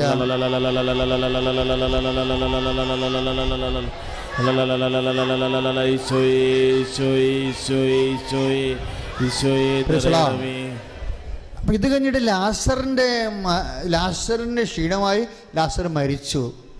ഒരു ദിവസം കഴിഞ്ഞ്, 2 ദിവസം കഴിഞ്ഞ്, 3 ദിവസം കഴിഞ്ഞു, 3-ാം ദിവസം, 4-ാം ദിവസമാണ് ഈശോ വരണത് അല്ലേ? 4-ാം ദിവസം ഈശോ വരുമ്പോഴാണ് ഈ മറിയത്തിൻ്റെ യഥാർത്ഥ നിറം നമ്മൾ കാണുന്നത്. അത് 11-ാം, അതായത് നിങ്ങൾക്കറിയാമല്ലോ ബൈബിൾ എഴുതിയ ആരാ? ജോസഫത്തിന്. ബൈബിൾ എഴുതിയത് ആരാണ്? ചോദ്യത. ശിഷ്യന്മാർ. ബൈബിൾ എഴുതിയ ആരാ? ബൈബിൾ എഴുതിയത് ആരാണ്? ചോദ്യത. POC അച്ഛന്മാർ. പറഞ്ഞു എന്തെങ്കിലുമൊക്കെ പറഞ്ഞു. ഔഷപിതാവാ. എൻ്റെ സഹോദരങ്ങളെ, ഒരു ചോക്ക് കൊണ്ട് അധ്യാപകൻ ബോർഡ് എഴുതുന്ന ചോക്കാണ് അധ്യാപകനാണ്? അധ്യാപകൻ ചോക്ക് കൊണ്ട് ബോർഡിൽ എഴുതിയാൽ, കറുത്ത ബോർഡ് വെളുത്ത അക്ഷരത്തിൽ എഴുതുന്ന ചോക്കാണ് അധ്യാപകനാണോ? ചോക്ക് കൊണ്ട് അധ്യാപകൻ എഴുതണം അല്ലേ? അപ്പോൾ ഈ അപ്പോസ്തലന്മാരൊക്കെ അവിടെ ഈ പറഞ്ഞ അപ്പോസ്തലന്മാർ കറക്റ്റ് ചെയ്യാം. പക്ഷേ അവരുടെ ചോക്ക് മാത്രമാണ് എഴുതുന്നത്, പരിശുദ്ധാത്മാവാ ഇല്ലേ? അതുകൊണ്ടാണ് നമ്മൾ ചുംബിക്കണത്. പരിശുദ്ധാത്മാവ് കർത്താവിൻ്റെ വചനം എഴുതുമ്പോൾ വിട്ടുപോകത്തില്ല. മനുഷ്യരാശിക്ക് ആവശ്യമുള്ളത് പരിശുദ്ധാത്മാവ് വിട്ടുപോകത്തില്ല. ഈശോ വരികയാണ് ലാസറിൻ്റെ ചീഞ്ഞ കുഴിമാടത്തെങ്കിലേക്ക്. കർത്താവ് കുഴിമാടത്തേക്ക് വരുമ്പോൾ ഉടനെ യോഹന്നാൻ പറയും, മറിയം എഴുന്നേറ്റ് പോയെന്ന്. എന്തിന്? ഈശോനെ സ്വീകരിക്കാൻ. അല്ലല്ല, മാർത്ത എഴുന്നേറ്റ് പോയി. എന്തിനാണ്? ഈശോനെ സ്വീകരിക്കാൻ. അത്രയും പറഞ്ഞാൽ മതി. പക്ഷെ താഴെ എഴുതിയിട്ടുണ്ട്, മറിയമാകട്ടെ വീട്ടിൽ തന്നെ ഇരുന്നു. ആ പരീക്ഷയ്ക്ക് തോറ്റി വേണ്ട. അവൾക്ക് ഇവളാണ് പണ്ട് കർത്താവിൻ്റെ വചനം മുഴുവൻ കേട്ടത് അല്ലേ? ഇല്ലേ? കർത്താവിൻ്റെ വചനം. ഈ മറിയം ആരാണെന്നെക്കുറിച്ച് ബദനിയായാലും മറിയമാണോ മഗ്ദല മറിയമാണോ എന്നൊക്കെ പറഞ്ഞ് ഡിസ്പ്യൂട്ടുണ്ട്. അത് ഡിസ്പ്യൂട്ട് ചെയ്യുന്നവർ ചെയ്തോട്ടെ. ഇവിടുത്തെ പ്രോബ്ലം എന്ന് വെച്ച് കഴിഞ്ഞാൽ മറിയം വീട്ടിൽ തന്നെ ഇരുന്ന്. അതിൻ്റെ അർത്ഥം എന്താണ്? മറിയത്തിൻ്റെ വിശ്വാസം കുറഞ്ഞു അല്ലേ? ഇല്ലേ? മറിയത്തിൻ്റെ വിശ്വാസം കുറഞ്ഞുവെന്ന് ഈശോ മാർത്തായോട് പറഞ്ഞു.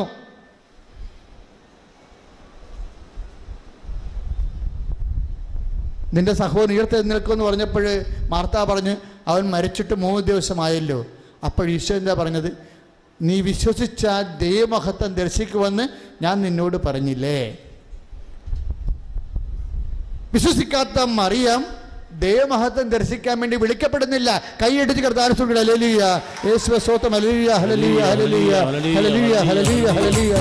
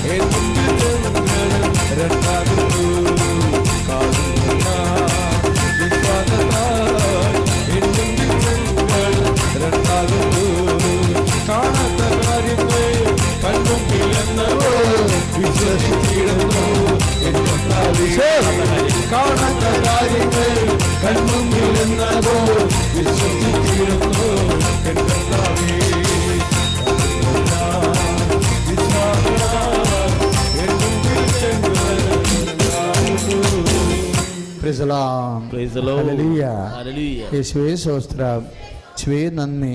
എൻ്റെ മക്കളെ, നമ്മുടെ കൂട്ടായ്മ ഏത് കൂട്ടായ്മയാണത്? ദമ്പതി കൂട്ടായ്മ അല്ലേ? കുടുംബങ്ങളുടെ കൂട്ടായ്മ. ഈ കുടുംബത്തിൻ്റെ കാര്യമല്ലേ ഇപ്പം ഈശോ പറഞ്ഞുകൊണ്ട് ഞാൻ ചിന്തിച്ച കാര്യമല്ലേ ഇപ്പം ഇത് പറയാൻ വേണ്ടി. ഇപ്പം കുടുംബത്തിൻ്റെ കാര്യം തിരിച്ച് വരികയാണ്. കുടുംബത്തിൻ്റെ കാര്യം തന്നെയാണ് ഈശോ പറയണത്. ഏത് കുടുംബമാണ് ഇപ്പോൾ പറഞ്ഞുകൊണ്ടിരിക്കുന്നത്? ലാസറിൻ്റെ കുടുംബം. അവിടെ എന്താ സംഭവിച്ചത്? കഴിഞ്ഞ ആഴ്ച ഭയങ്കര ഡിന്നറായിരുന്നു അവിടെ, ഇല്ലേ? കഴിഞ്ഞ മാസം അവിടെ ഭയങ്കര ഡിന്നറായിരുന്നു. ഈശോ വരുന്നു, ഈശോ ഡിന്നർ ഒരുക്കുന്നു, മറിയം കർത്താവിൻ്റെ വചനം കേൾക്കുന്നു, ഭയങ്കര പരിപാടിയായിരുന്നു. കാലാവസ്ഥ മാറിയണ്ട ടക്കിയെന്ന്. ഒരു മാസം കഴിഞ്ഞപ്പോൾ കാലാവസ്ഥ മാറി. കാലാവസ്ഥ മാറിയ കണ്ണീരിൻ്റെ കാലമായി, ഇല്ലേ? കുടുംബത്തിലുള്ളവർ കേൾക്കുക, കാലാവസ്ഥകൾ മാറാം കുടുംബത്തിൽ. ഈശോ തന്നെ പറഞ്ഞില്ലേ നേരത്തെ? എന്താ പറഞ്ഞത്? അല്പസമയം കഴിഞ്ഞാൽ നിങ്ങൾ എന്നെ കാണുകയില്ല, വീണ്ടും അല്പസമയം കഴിഞ്ഞാൽ നിങ്ങൾ എന്നെ കാണും. സത്യമായി ഞാൻ നിങ്ങളോട് പറയുന്നു, നിങ്ങൾ കരയുകയും വിലപിക്കുകയും ചെയ്യും, എന്നാൽ ലോകം സന്തോഷിക്കും, നിങ്ങളുടെ ദുഃഖം സന്തോഷമായി മാറും. യോഹന്നാൻ്റെ സുവിശേഷം 16-ാം അധ്യായം 19-20 തിരുവചനങ്ങൾ. അപ്പോൾ എന്താ ഈശോ പറഞ്ഞത്? ഈ സന്തോഷവും ഉണ്ടാകും, ദുഃഖവും ഉണ്ടാകും. ഈ സന്തോഷത്തിൻ്റെ സമയത്ത് മറിയം ഈശോൻ്റെ കൂടെ ഇരിക്കുന്നു. ദുഃഖത്തിൻ്റെ സമയത്ത് മറിയം ഈശോൻ്റെ കൂടെ ഇല്ല. അതാണൊരു വ്യത്യാസം. സന്തോഷത്തിൻ്റെ സമയത്ത് മറിയം ഈശോൻ്റെ കൂടെ ഉണ്ട്, ഇല്ലേ? ദുഃഖത്തിൻ്റെ സമയത്ത് മറിയം ഈശോൻ്റെ കൂടെ ഇല്ല. എന്തുകൊണ്ടാണ് ഇല്ലാത്തത്? വിശ്വസിച്ചില്ല, പ്രയോജനപ്പെട്ടില്ല. എപ്പോൾ പ്രയോജനപ്പെടണം? സഹനകാലങ്ങളിലാണ് പ്രയോജനപ്പെടേണ്ട വിശ്വാസം, ഇല്ലേ? സകലകാര്യങ്ങളും നീ കൈവരിക്കുന്ന നിലപാടുകളാണ് കർത്താവ് ശ്രദ്ധിക്കുന്നത്. ഇപ്പം എന്താ സംഭവിച്ചിരിക്കുന്നത്? അല്പസമയം കഴിഞ്ഞാൽ നിങ്ങൾ എന്നെ കാണും. അപ്പോൾ ദൈവം ഇപ്പം നമുക്കൊരു പുതിയ കാലം 2017 കിട്ടിയിരിക്കുകയാണ്.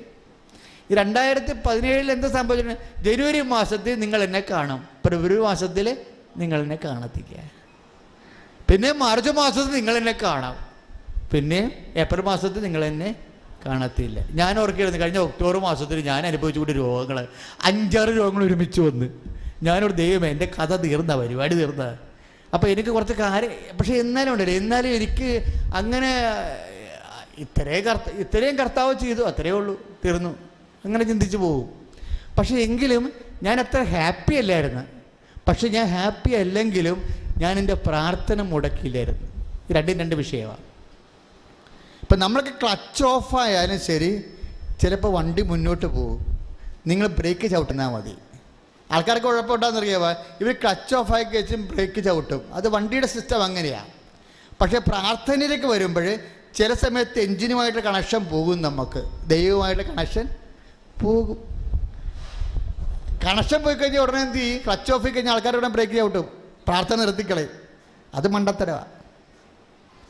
ദൈവവുമായിട്ടുള്ള കണക്ഷൻ പോയെന്ന് തോന്നിയാലും എൻ്റെ മക്കൾ കുടുംബ പ്രാർത്ഥന മുടക്കരുത്. കൈയടിച്ച് കർത്താവിനെ ചൊല്ലുക. ഹല്ലേലൂയ.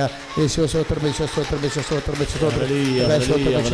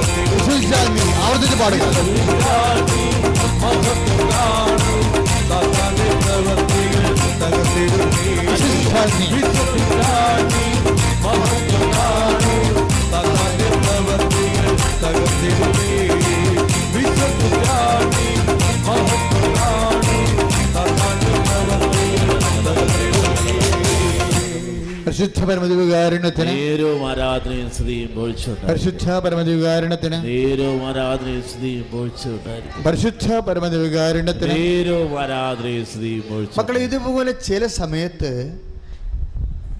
ഈശോ പറഞ്ഞ പോലെ തന്നെ സംഭവിക്കും. എന്താണ്? മത്തായിയുടെ ലാസറിന്റെ കുടുംബത്തിൽ സംഭവിച്ചില്ലേ? ലാസർ രോഗിയായി. എന്താണ്? അല്പസമയം കഴിഞ്ഞാൽ നിങ്ങൾ എന്നെ കാണുകയില്ല. നമ്മുടെ വേദനയുടെ സമയത്തൊക്കെ ദൈവത്തിൻ്റെ ആഭാവമുള്ള സമയമാണെന്നാണ് പൊതുവെ നമുക്കൊരു അനുഭവമുള്ളത്. ശരിക്കും കാര്യം നമ്മുടെ പ്രാർത്ഥന ഒന്നും കേൾക്കണില്ലല്ലോ. പ്രാർത്ഥന കേട്ടതായിട്ട് നമുക്ക് ഫീൽ ചെയ്യുന്നില്ല. അതാണ് സംഭവം. പ്രാർത്ഥന കേൾക്കണമില്ല, പ്രാർത്ഥന കേൾക്കുന്നതായിട്ട് നമുക്ക് ഫീൽ ചെയ്യണമില്ല. അപ്പം നമ്മളോർക്കും ദൈവമേ കൊന്ത വിട്ട് മടുത്തല്ലേ, എന്നാത്തിന് ഇത്രയും പ്രാർത്ഥിക്കണത് എന്ന് തന്നെയല്ല പ്രശ്നം. പ്രാർത്ഥിക്കാത്ത ആൾക്കാർക്ക് ഇതെല്ലാം സംഭവങ്ങളെല്ലാം നടക്കുകയും ചെയ്യുന്നുണ്ട് വരുമ്പോഴാണ് നമ്മൾ പിന്നെ ഡൈക്കോട്ടമിയിലായി പോണത്. പ്രാർത്ഥിക്കുന്ന നമ്മളുടെ കാര്യങ്ങൾക്ക് ഒരു ഉത്തരവില്ലാതിരിക്കുകയും പള്ളിയിൽ പട്ടക്കാരന് ഒരു പ്രാർത്ഥനയുമില്ല, അതിന് ആഭാസന്മാരോട് ജീവിക്കേണ്ട കാര്യങ്ങളെല്ലാം ഭൗതിക നേട്ടങ്ങൾ ഉണ്ടാകുകയും ചെയ്യുമ്പോൾ വാട്ട് ഈസ് ഹാപ്പനിങ് എന്ന് നമ്മൾ ചിന്തിച്ചു പോകും. ഇതെന്നെ മറിയത്തിന് സംഭവിച്ചത്. അതുകൊണ്ട് മറിയം മനസ്സ് മടുത്ത് എന്തുകൊണ്ടാണ് ഇരുന്നത്? കർത്താവ് അവിടെ വന്നപ്പോൾ മറിയം പോകാതെ വീട്ടിൽ തന്നെ ഇരുന്നത് എന്താ? ഒന്ന്, വിശ്വാസം കുറഞ്ഞ്. രണ്ടാമത്തത്, നിരാശ വന്ന്. ഇല്ലേ? ഈ നിരാശ എന്ന് പറയുന്ന വിഷയം വളരെ സൂക്ഷിച്ച് കൈകാര്യം ചെയ്യേണ്ട ഒരു സബ്ജക്റ്റാണ്. കാര്യം വിശ്വാസം നമുക്ക് ഉണ്ടാക്കിയെടുക്കാം. നിരാശ ദൈവം പ്രത്യാശ ഉണ്ടാക്കുന്നതിന് വേണ്ടി ആദ്യം ഈ പ്രാർത്ഥന കേൾക്കപ്പെടാത്ത പരിശീലനങ്ങളിലൂടെ ദൈവം കൊണ്ടുപോകുമ്പോൾ നമ്മളത് അവധാനതയോടെ പിടിച്ചു നിൽക്കണം. ഈ സെക്കൻഡ് സെക്ഷൻ, അതായത് വിശ്വാസം കഴിഞ്ഞു വരുന്ന സെക്ഷൻ ഇത്തിരി ഡേഞ്ചർ സോണാണ്, അപകട മേഖലയാണ്. അതായത് എല്ലാവരും തരണം ചെയ്യും. വചനം അറിയാവുന്ന എല്ലാവരും തരണം ചെയ്യുക, അല്ലാത്തവർക്ക് ശ്രദ്ധിക്കത്തില്ല. അപ്പം നിങ്ങൾ ചോദിക്കുക, എൻ്റെ അച്ഛാ, ഇപ്പോൾ വചനം അറിയാൻ പാടില്ലാത്തവർ, വചനം അറിയുന്നവർ, ഇപ്പോൾ ഇനി എന്താ ഇത് പ്രത്യേകിച്ച് എന്താ മെച്ചമെന്ന് ചോദിച്ചാൽ നിങ്ങൾക്ക് എന്താ മെച്ചം തോന്നണത്? ഇപ്പം ലാസറിൻ്റെ വീട്ടിൽ വന്ന 3 കാര്യങ്ങൾ എങ്ങോട്ടാ സാധനം പോകണമെന്ന് നോക്കിക്കേ. ലാസറിൻ്റെ വീട്ടിൽ ഡിന്നർ നടക്കുന്നു, ഭയങ്കര ആഘോഷവും ഈശോയുടെ സാന്നിധ്യവും ഭയങ്കര സന്തോഷപരമായ അന്തരീക്ഷം അല്ലേ? പിന്നെ പിറ്റേ ദിവസം എന്താ സംഭവിക്കണത്? ദുഃഖം. പിറ്റേ മാസം നടക്കുന്നത് ദുഃഖം. ദുഃഖം കഴിഞ്ഞ് എന്താ സംഭവിക്കണത്? ദുഃഖത്തെ ഇവർ രണ്ടുപേരും കൈകാര്യം ചെയ്ത രീതികൾ തെറ്റായിപ്പോയി. ദുഃഖം എന്ന സങ്കടകരമായൊരവസ്ഥ വന്നാൽ അതിനെ തടം ചെയ്യുന്നതിനുള്ളിൽ നീ പുനരുത്ഥാനത്തെക്കുറിച്ച് ചിന്തിച്ചിരിക്കണമെന്നാണ് ഈശോ പറയണത്. Praise the Lord. ഹല്ലേലൂയ, ഹല്ലേലൂയ. ഒരു ഉദാഹരണത്തിന് നമ്മുടെ ആ മൂത്ത മകനില്ലേ, ആരുടെ മൂത്ത മകൻ? ധൂർത്തപുത്രൻ്റെ മൂത്ത മകൻ. അവന് ഈ അപ്പം വന്ന് അവൻ്റെ ജീവിതം ഈ പറഞ്ഞ പോലെ ഭയങ്കര ഡ്രൈയാണ്. കാര്യം അവൻ ദൈവത്തിൻ്റെ കൽപ്പന അനുസരിച്ച് കുഞ്ഞുനാളെ പോലെ ജീവിക്കുന്നതിനാണ്, ജീവിതം ഡ്രൈയാണ്. പക്ഷേ ഇപ്പോഴത്തെ പ്രശ്നം വെച്ച് കഴിഞ്ഞാൽ ഈ ഇളയ മകൻ തേച്ച് മുടിച്ച് പോയവൻ തിരിച്ചു വന്നപ്പോൾ അവന് വേണ്ടി വീടിനെ ഉത്സവമാക്കി അപ്പൻ മാറ്റുമ്പോൾ അവന് ഒരു സംശയം, ഇനി ഞാനിവിടെ നിൽക്കേണ്ട കാര്യം വല്ല ഉണ്ടോ എന്ന് നമുക്ക് തോന്നിപ്പോവും. ഞാൻ ഇത്രയും പ്രാർത്ഥിച്ചിട്ടും എൻ്റെ പ്രാർത്ഥന കേൾക്കാതിരിക്കുമ്പോഴേ ഞാൻ പ്രാർത്ഥന തുടരുന്നതിൽ വല്ല അർത്ഥമുണ്ടോ? അതാണ് മൂത്ത മകനാണ് സംഭവം. അതായത് പ്രാർത്ഥന പ്രാർത്ഥിച്ചിട്ടും ദൈവം കേൾക്കാതിരിക്കുകയും പ്രാർത്ഥന കേൾക്കാത്തവൻ്റെ പ്രാർത്ഥന കേട്ടതുപോലെ മൂത്ത ഇളയ മകനെ സൽക്കരിക്കുകയും ചെയ്യണേ കാണുമ്പോൾ ഞാനിനി ഈ ആത്മീയ കാര്യം കൊണ്ട് പോയിട്ട് വല്ല പ്രയോജനം ഉണ്ടോ എന്ന്, ഞാൻ ഈ വീട്ടിൽ തന്നെ നിൽക്കണോ വേണ്ടേ എന്ന് ഒക്കെ ചിന്തിച്ചുകൊണ്ട് നിൽക്കുന്ന സമയത്താണ് അപ്പൻ ഇറങ്ങി വരണത്. അല്ലേ? അപ്പൻ ഇറങ്ങി വരുന്നുണ്ട്. ആരുടെ അടുത്ത്? മൂത്ത മകൻ്റെ അടുത്ത് അപ്പൻ ഇറങ്ങി വരുന്നുണ്ട്. പക്ഷേ കെട്ടിപ്പിടുത്തമൊന്നുമില്ല. അത് ശ്രദ്ധിച്ചാൽ മതി. ചുംബനവും ഇല്ല. വളരെ കൂളാണ് ആള്. എന്താടാ? അപ്പം അവൻ കരയും. എന്താടാന്ന് ചോദിക്കുമ്പോൾ അപ്പൻ കരയും. അവൻ കരയും എന്ന് പറഞ്ഞ്, ഞാൻ കുഞ്ഞുനാളും ഒരു വേലക്കാരനെ പോലെ ദാസനായിട്ട് ജീവിച്ചതാണ്. ഈ നിൻ്റെ ഈ മകനെല്ലാം തെച്ചും പിടിച്ച് നശിപ്പിച്ച് വേശ്യകൾക്ക് കൊടുത്തിട്ട് തിരിച്ചു വന്നപ്പോൾ ആ കൊടുത്ത കാളക്കൊട്ടിക്ക് വന്ന് എൻ്റെ കൂട്ടുകാരെ ഉല്ലസിക്കാൻ വേണ്ടി നീ എനിക്കൊരു കുഞ്ഞാടിനെ പോലും തന്നില്ല എന്ന് പറഞ്ഞുകൊണ്ട് ഇവൻ കരയും. കരയുമ്പോൾ ഒറ്റ വാക്കപ്പം പറയും. സാന്ത്വനപ്പെടുത്തുകയൊന്നുമില്ല, വചനമേ പറയത്തുള്ളൂ. കാര്യം അവൻ ആഴപ്പെടണം. അവന് വൈകാരിക സാന്ത്വനങ്ങളൊന്നുമില്ല. അവന് ഒരു വചനം പറയും, നീ എപ്പോഴും എൻ്റെ കൂടെ ഉണ്ട്. ക്ലിയർ. അത്രേ ഉള്ളൂ. പിന്നെ ഒരു സാധനം യോഹന്നാൻ എഴുതി കയറ്റിയിരിക്കുന്നത് ഞാൻ ചില സമയത്ത് തോന്നിപ്പോടെ അത് എഴുതി കയറ്റേണ്ട കാര്യമില്ലായിരുന്നെന്നാണ്. നീ എപ്പോഴും എന്നോട് കൂടെ ഉണ്ട്, എനിക്കുള്ളതെല്ലാം നിനക്കുള്ളതാണ്. അത് ഓവർ സാന്ത്വനമാണ്. ശരിക്കും നമ്മൾ ആ ഫസ്റ്റ് പാട്ട് കിട്ടിയാൽ മതി നമുക്ക്. എന്താ പറഞ്ഞത്?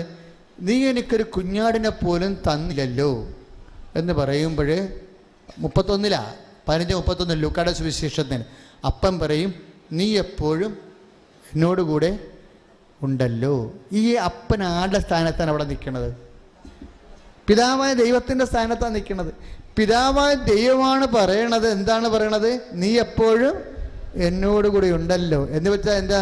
നിത്യതയാണ് സൂചിപ്പിക്കുന്നത് അവിടെ. പിതാവായ ദൈവമാണ് സംസാരിക്കണത്. ഇന്നലെ 92 വയസ്സുള്ള അപ്പാപ്പനെ കണ്ട്. അപ്പോൾ അപ്പാപ്പൻ പറഞ്ഞ, എൻ്റെ അച്ഛാ എനിക്ക് കണ്ണിനൊക്കെ കുറേ കുഴപ്പമൊന്നുമില്ല, ഇനി പടി എത്തിപ്പിടിക്കണം, ഇനി 5-8 കൊല്ലം കൂടി ജീവിക്കായിരിക്കും. ഇപ്പോൾ 98 വയസ്സ് വരെ ജീവിക്കുന്ന പുള്ളിക്കാരൻ പറയണത്. ഞാൻ അപ്പം അനുഗ്രഹിച്ച് ദൈവം പറഞ്ഞ പോലെ എനിക്ക് കിടന്നു പോകും. എന്നാലും അപ്പാപ്പൻ 98 വയസ്സ് വരെ ഉള്ളു. 98 വയസ്സ് വരെ ഉള്ളു. പക്ഷെ ഈ അപ്പൻ്റെ കൂടെ എന്താണ്? നിത്യതയോളമാണ് ഉള്ളത്. നീ എപ്പോഴും എന്നോടുകൂടെ ഉണ്ടല്ലോ. എൻ്റെ ദൈവവേദലേ, നിന്റെ കേൾക്കപ്പെടാത്ത പ്രാർത്ഥനയില്ലേ, അതാണ് പ്രാർത്ഥന. കേൾക്കപ്പെടാത്ത പ്രാർത്ഥന എങ്ങോട്ട് പോടുന്ന? ഒരു കുഞ്ഞാടനെ പോലും തന്നില്ലെന്ന് പറഞ്ഞില്ലേ? അതിന് ഉത്തരം പറയണത് 15:31 നീ എനിക്കൊരു കുഞ്ഞാടിനെ പോലും തന്നില്ലെന്ന് പറയണില്ലേ? നിങ്ങൾക്കുണ്ടല്ലോ കംപ്ലൈൻറ്റ്, എനിക്കുണ്ടല്ലോ കംപ്ലൈൻറ്റ്. എനിക്കൊരു കംപ്ലൈൻ്റ് ഒന്നും ഇല്ല. കാര്യം എനിക്ക് കളി ഇപ്പം മനസ്സിലായിട്ടുണ്ട്. വളരെ വൈകിയാണെങ്കിൽ ദൈവക്കളികൾ മനസ്സിലായിട്ടുണ്ട്. അതുകൊണ്ട് കംപ്ലൈൻ്റ് ഒന്നും ഇല്ല. എന്നാലും ദൈവത്തിൻ്റെ നീക്കുപോക്കൾ അറിഞ്ഞില്ലെങ്കിൽ നമുക്ക് കംപ്ലൈൻ്റ് ഉണ്ടാവും. അപ്പനെന്താ പറയണത്? എൻ്റെ മകനെ, ഈ ഐഹിക ജീവിതത്തിൽ ഞാൻ എന്ത് തന്നാലും നിനക്ക് 98 വയസ്സ് വരെ ഉണ്ടാകത്തുള്ളൂ. ഇപ്പം എന്താ പറ്റിയിരിക്കണത്? നീ എപ്പോഴും എന്നോട് കൂടെ ഉണ്ടല്ലോ എന്ന്. നിനക്ക് സമ്മാനം തന്നിരിക്കുന്നത് എന്താണെന്ന് അറിയാവോ? നിത്യജീവിതമാണ്. ദൈവത്തിലെ കേൾക്കപ്പെടാത്ത പ്രാർത്ഥന എന്ത് ചെയ്യണമെന്ന് നമ്മളോട് ആദ്യം പറഞ്ഞത് ആരാ? ഈശോയാണ്. Praise the Lord. Praise the Lord. കൃപാസനത്തിൽ വന്നിരിക്കുന്ന മക്കളാണെങ്കിൽ കേട്ട പ്രാർത്ഥന അനുഗ്രഹമാണ്. കേൾക്കാത്ത പ്രാർത്ഥന എന്താണ്? കൃപയാണ്. കേട്ട പ്രാർത്ഥന cash and kind, physical favours, blessings. കേട്ട പ്രാർത്ഥന അത് യൂസ് ആൻഡ് ത്രോയാണ്. കേട്ട പ്രാർത്ഥനകളെല്ലാം യൂസ് ആൻഡ് ത്രോയാണ്. അതെല്ലാം നേടി ജയലളിതയ്ക്ക് 20,000 കോടി രൂപ, 3 കണ്ടെയ്നർ സ്വർണം, 2500 ഏക്കർ പട്ടണപ്പുരയിടം, എല്ലാം. അത് എന്ത് ചെയ്തെന്ന് അതിനെക്കുറിച്ച് തീരുമാനം എടുക്കുമെന്ന് അവരുടെ ബോധം പോയി. മനുഷ്യൻ വികസിച്ച് നേടിയെടുത്താൽ മാക്സിമം ചെയ്യാൻ പറ്റുന്ന ജയലളിത പോലെ ഉള്ളൂ. ഇവരെൻ്റെ അപ്പുറത്ത് എന്ത് ചെയ്യാനാണ്? എന്തെല്ലാം പ്രാർത്ഥന കേട്ടാലും ഭൗതിക ആനുകൂല്യത്തിൻ്റെ പ്രാർത്ഥനകളെല്ലാം കേട്ടിരുന്നാലും അവസാനം ഇതുപോലെ വരും. കേട്ട പ്രാർത്ഥന അനുഗ്രഹമാണ്. കേൾക്കാത്ത പ്രാർത്ഥന എന്താണ്? കൃപ. എൻ്റെ ആസ്തി എന്ന്, നിൻ്റെ ആസ്തി എന്ന് പറഞ്ഞാൽ എന്താ? നമ്മുടെ ആസ്തി, നമ്മുടെ സ്ഥിര നിക്ഷേപം എന്ന് പറഞ്ഞാൽ എന്താ? അത് കേൾക്കാത്ത പ്രാർത്ഥനയാണ്. കേൾക്കാത്ത പ്രാർത്ഥന എല്ലാം സ്ഥിര നിക്ഷേപം ആകത്തില്ല. കേൾക്കാത്ത പ്രാർത്ഥനയെ സ്ഥിര നിക്ഷേപമാക്കാനാണ് നമ്മൾ കൃപാസനത്തിൽ വരണത്. Praise the Lord. കേൾക്കാത്ത പ്രാർത്ഥന ഈശോ എന്നാ ചെയ്തത്? അതറിഞ്ഞാൽ നമുക്ക് എന്ത് ചെയ്യാൻ പറ്റുമെന്നറിയാം. എൻ്റെ ദൈവവേദന എനിക്കും നിനക്കും 10 കാര്യങ്ങളുണ്ടെന്ന് വിചാരിച്ചോ? 5 കൂട്ടിയാൽ മതി. 5 കേൾക്കണ്ടെന്ന് ഇപ്പം തന്നെ പറഞ്ഞോ. 5 എന്താ കാര്യം വെച്ച് കഴിഞ്ഞാൽ ഇപ്പോഴ് കേൾക്കാത്ത പ്രാർത്ഥന ഈശോക്ക് ഉണ്ടായിരുന്നില്ലേ? ഉണ്ടായിരുന്നോ? 22:43, ലൂക്കാ 22:42. അവൻ ഗെത്സേമനിയിൽ തീവ്രവേദന മുഴുകി. അവൻ എന്താ അപ്പായോട് പറഞ്ഞത്? അപ്പാ, സാധ്യമെങ്കിൽ ഈ പാനപാത്രം എന്നെ കടന്നു പോകട്ടെ. ആദ്യത്തെ പ്രാർത്ഥന വിട്ടപ്പോൾ തന്നെ പരിശുദ്ധാത്മാവ് ഈശോയെ വിവേചിച്ചിട്ട് പറഞ്ഞു, Jesus, this prayer is not going to heard. ഈ പ്രാർത്ഥന കേൾക്കാൻ പോകുന്നില്ല. എന്താ കാര്യം? അപ്പാടെ തിരുമനസ്സാണ് നിൻ്റെ റിഡംഷൻ, മനുഷ്യരാശിയുടെ രക്ഷാകര സംഭവം. അതിനപ്പാടെ മനസ്സ് പ്രസാദിപ്പിക്കാൻ വേണ്ടി ദൈവത്തിൻ്റെ കുഞ്ഞാടായിട്ട് ദൈവിക നിയോഗം ലഭിച്ച ആളാണ് നീ. ആ നിയോഗത്തിൽ നിന്ന് മാറാൻ അപ്പം സമ്മതിക്കും തോന്നുന്നില്ല. അതുകൊണ്ട് നിൻ്റെ പ്രാർത്ഥന കേൾക്കാൻ പോകുന്നില്ല. അപ്പോൾ ഈശോ പറഞ്ഞ, ആത്മാവേ, അങ്ങനെയാണെങ്കിൽ ഞാൻ അപ്പായോട് എന്താ പറയേണ്ടത്?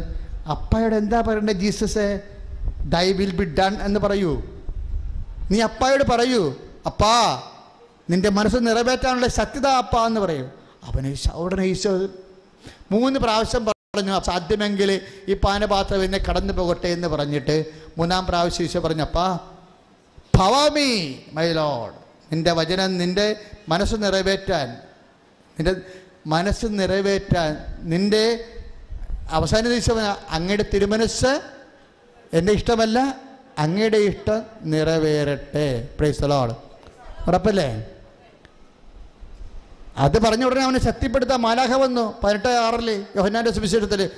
പക്ഷെ അതല്ല ഞാൻ നിങ്ങളെ ശ്രദ്ധയിലേക്ക് കൊണ്ടുവരാമെന്ന് പോകുന്നത്. ഈശോ പ്രാർത്ഥിച്ച ഈ പ്രാർത്ഥന തന്നെയല്ലേ സ്വർഗസ്ഥനായ പിതാവ്? ആണോ? ഈശോ പ്രാർത്ഥിച്ച കേൾക്കപ്പെടാത്ത പ്രാർത്ഥനയ്ക്ക് ഈശോയുടെ പ്രതികരണമല്ലേ സ്വർഗസ്ഥനായ പിതാവിൻ്റെ ആദ്യ ഭാഗങ്ങൾ? എന്താ സ്വർഗസ്ഥനായ പിതാവിൻ്റെ ആദ്യ ഭാഗം? സ്വർഗസ്ഥനായ ഞങ്ങളുടെ പിതാവേ, അങ്ങയുടെ നാമം പൂജിതമാകണമേ, അങ്ങയുടെ രാജ്യം വരണമേ, തിരുവന സ്വർഗത്തിലെ പോലെ ഭൂമിയിലും ആകണമേ. അപ്പം ദൈവത്തിൻ്റെ തിരുമനസ്സ് നിറവേറ്റിക്കൊണ്ട് ഈശോ എന്താ ചെയ്തത്? സകലകാലങ്ങളിൽ ദൈവത്തിൻ്റെ തിരുമനസ്സ് നിറവേറ്റിക്കൊണ്ട് ഈശോ എന്താ ചെയ്തത്? ദൈവത്തെ മഹത്വപ്പെടുത്തി.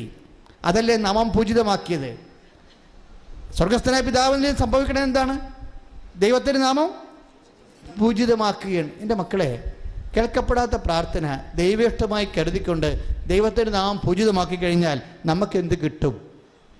കേൾക്കപ്പെടാത്ത പ്രാർത്ഥന ദൈവേഷ്ടമായി കരുതിക്കൊണ്ട് ദൈവത്തിൻ്റെ നാമം പൂജിതമായി കഴിഞ്ഞാൽ നമുക്കെന്ത് കിട്ടും? എന്ത് കിട്ടും പറഞ്ഞു? അവിടെ പറഞ്ഞിരിക്കുന്നത്, ദൈവത്തെ മഹത്വപ്പെടുത്തി വിശ്വാസത്തിൽ ശക്തി പ്രാപിക്കുവേൻ. Praise the Lord. റോമാ 4:20 എന്ന് പറഞ്ഞ്, ദൈവത്തെ മഹത്വപ്പെടുത്തി വിശ്വാസത്തിൽ ശക്തി പ്രാപിക്കുവേൻ. ദൈവത്തെ മഹത്വപ്പെടുത്തി വിശ്വാസത്തിൽ ശക്തി പ്രാപിക്കും. അപ്പൊ റോമാ 4:20 ദൈവം ഉദ്ദേശിക്കുന്നത് എന്താ? ഇപ്പൊ നമുക്ക് 2017 കിട്ടി. 2017 എന്തിനുള്ളതാണ്? ദൈവത്തെ മഹത്വപ്പെടുത്തി വിശ്വാസത്തിൽ ശക്തി പ്രാപിക്കാനുള്ളതാണ്. കാരണം കർത്താവിനെ കൊണ്ട് കപ്പയും കഞ്ഞും കടലയും മാത്രം ഒപ്പിക്കാനുള്ളതല്ല. എന്തിനുള്ളതാണിത്? ഈ 2017 എന്തിനുള്ളതാണ്? ദൈവത്തെ മഹത്വപ്പെടുത്തി. പറഞ്ഞേ, എൻ്റെ ദൈവത്തിനെ അങ്ങ് ചങ്ക കൊണ്ടെന്ന് പറഞ്ഞേ, എൻ്റെ കർത്താവേ, ഈ പുതുവത്സരം ഞാൻ അങ്ങയെ മഹത്വപ്പെടുത്തി വിശ്വാസത്തിൽ ശക്തി പ്രാപിക്കാൻ സമർപ്പിക്കുന്നു. എന്നെ സഹായിക്കണമേ. ശ്രുതികട്ടെ. ഹല്ലേലൂയ, ഹല്ലേലൂയ, ഹല്ലേലൂയ, ഹല്ലേലൂയ, ഹല്ലേലൂയ, ഹല്ലേലൂയ, ഹല്ലേലൂയ. കരങ്ങൾ ഉയർത്തിക്കൊണ്ട് സ്തുതിക്കട്ടെ. യേശുവേ എന്ന് വിളിക്കട്ടെ. ഹല്ലേലൂയ, ഹല്ലേലൂയ, ഹല്ലേലൂയ, ഹല്ലേലൂയ.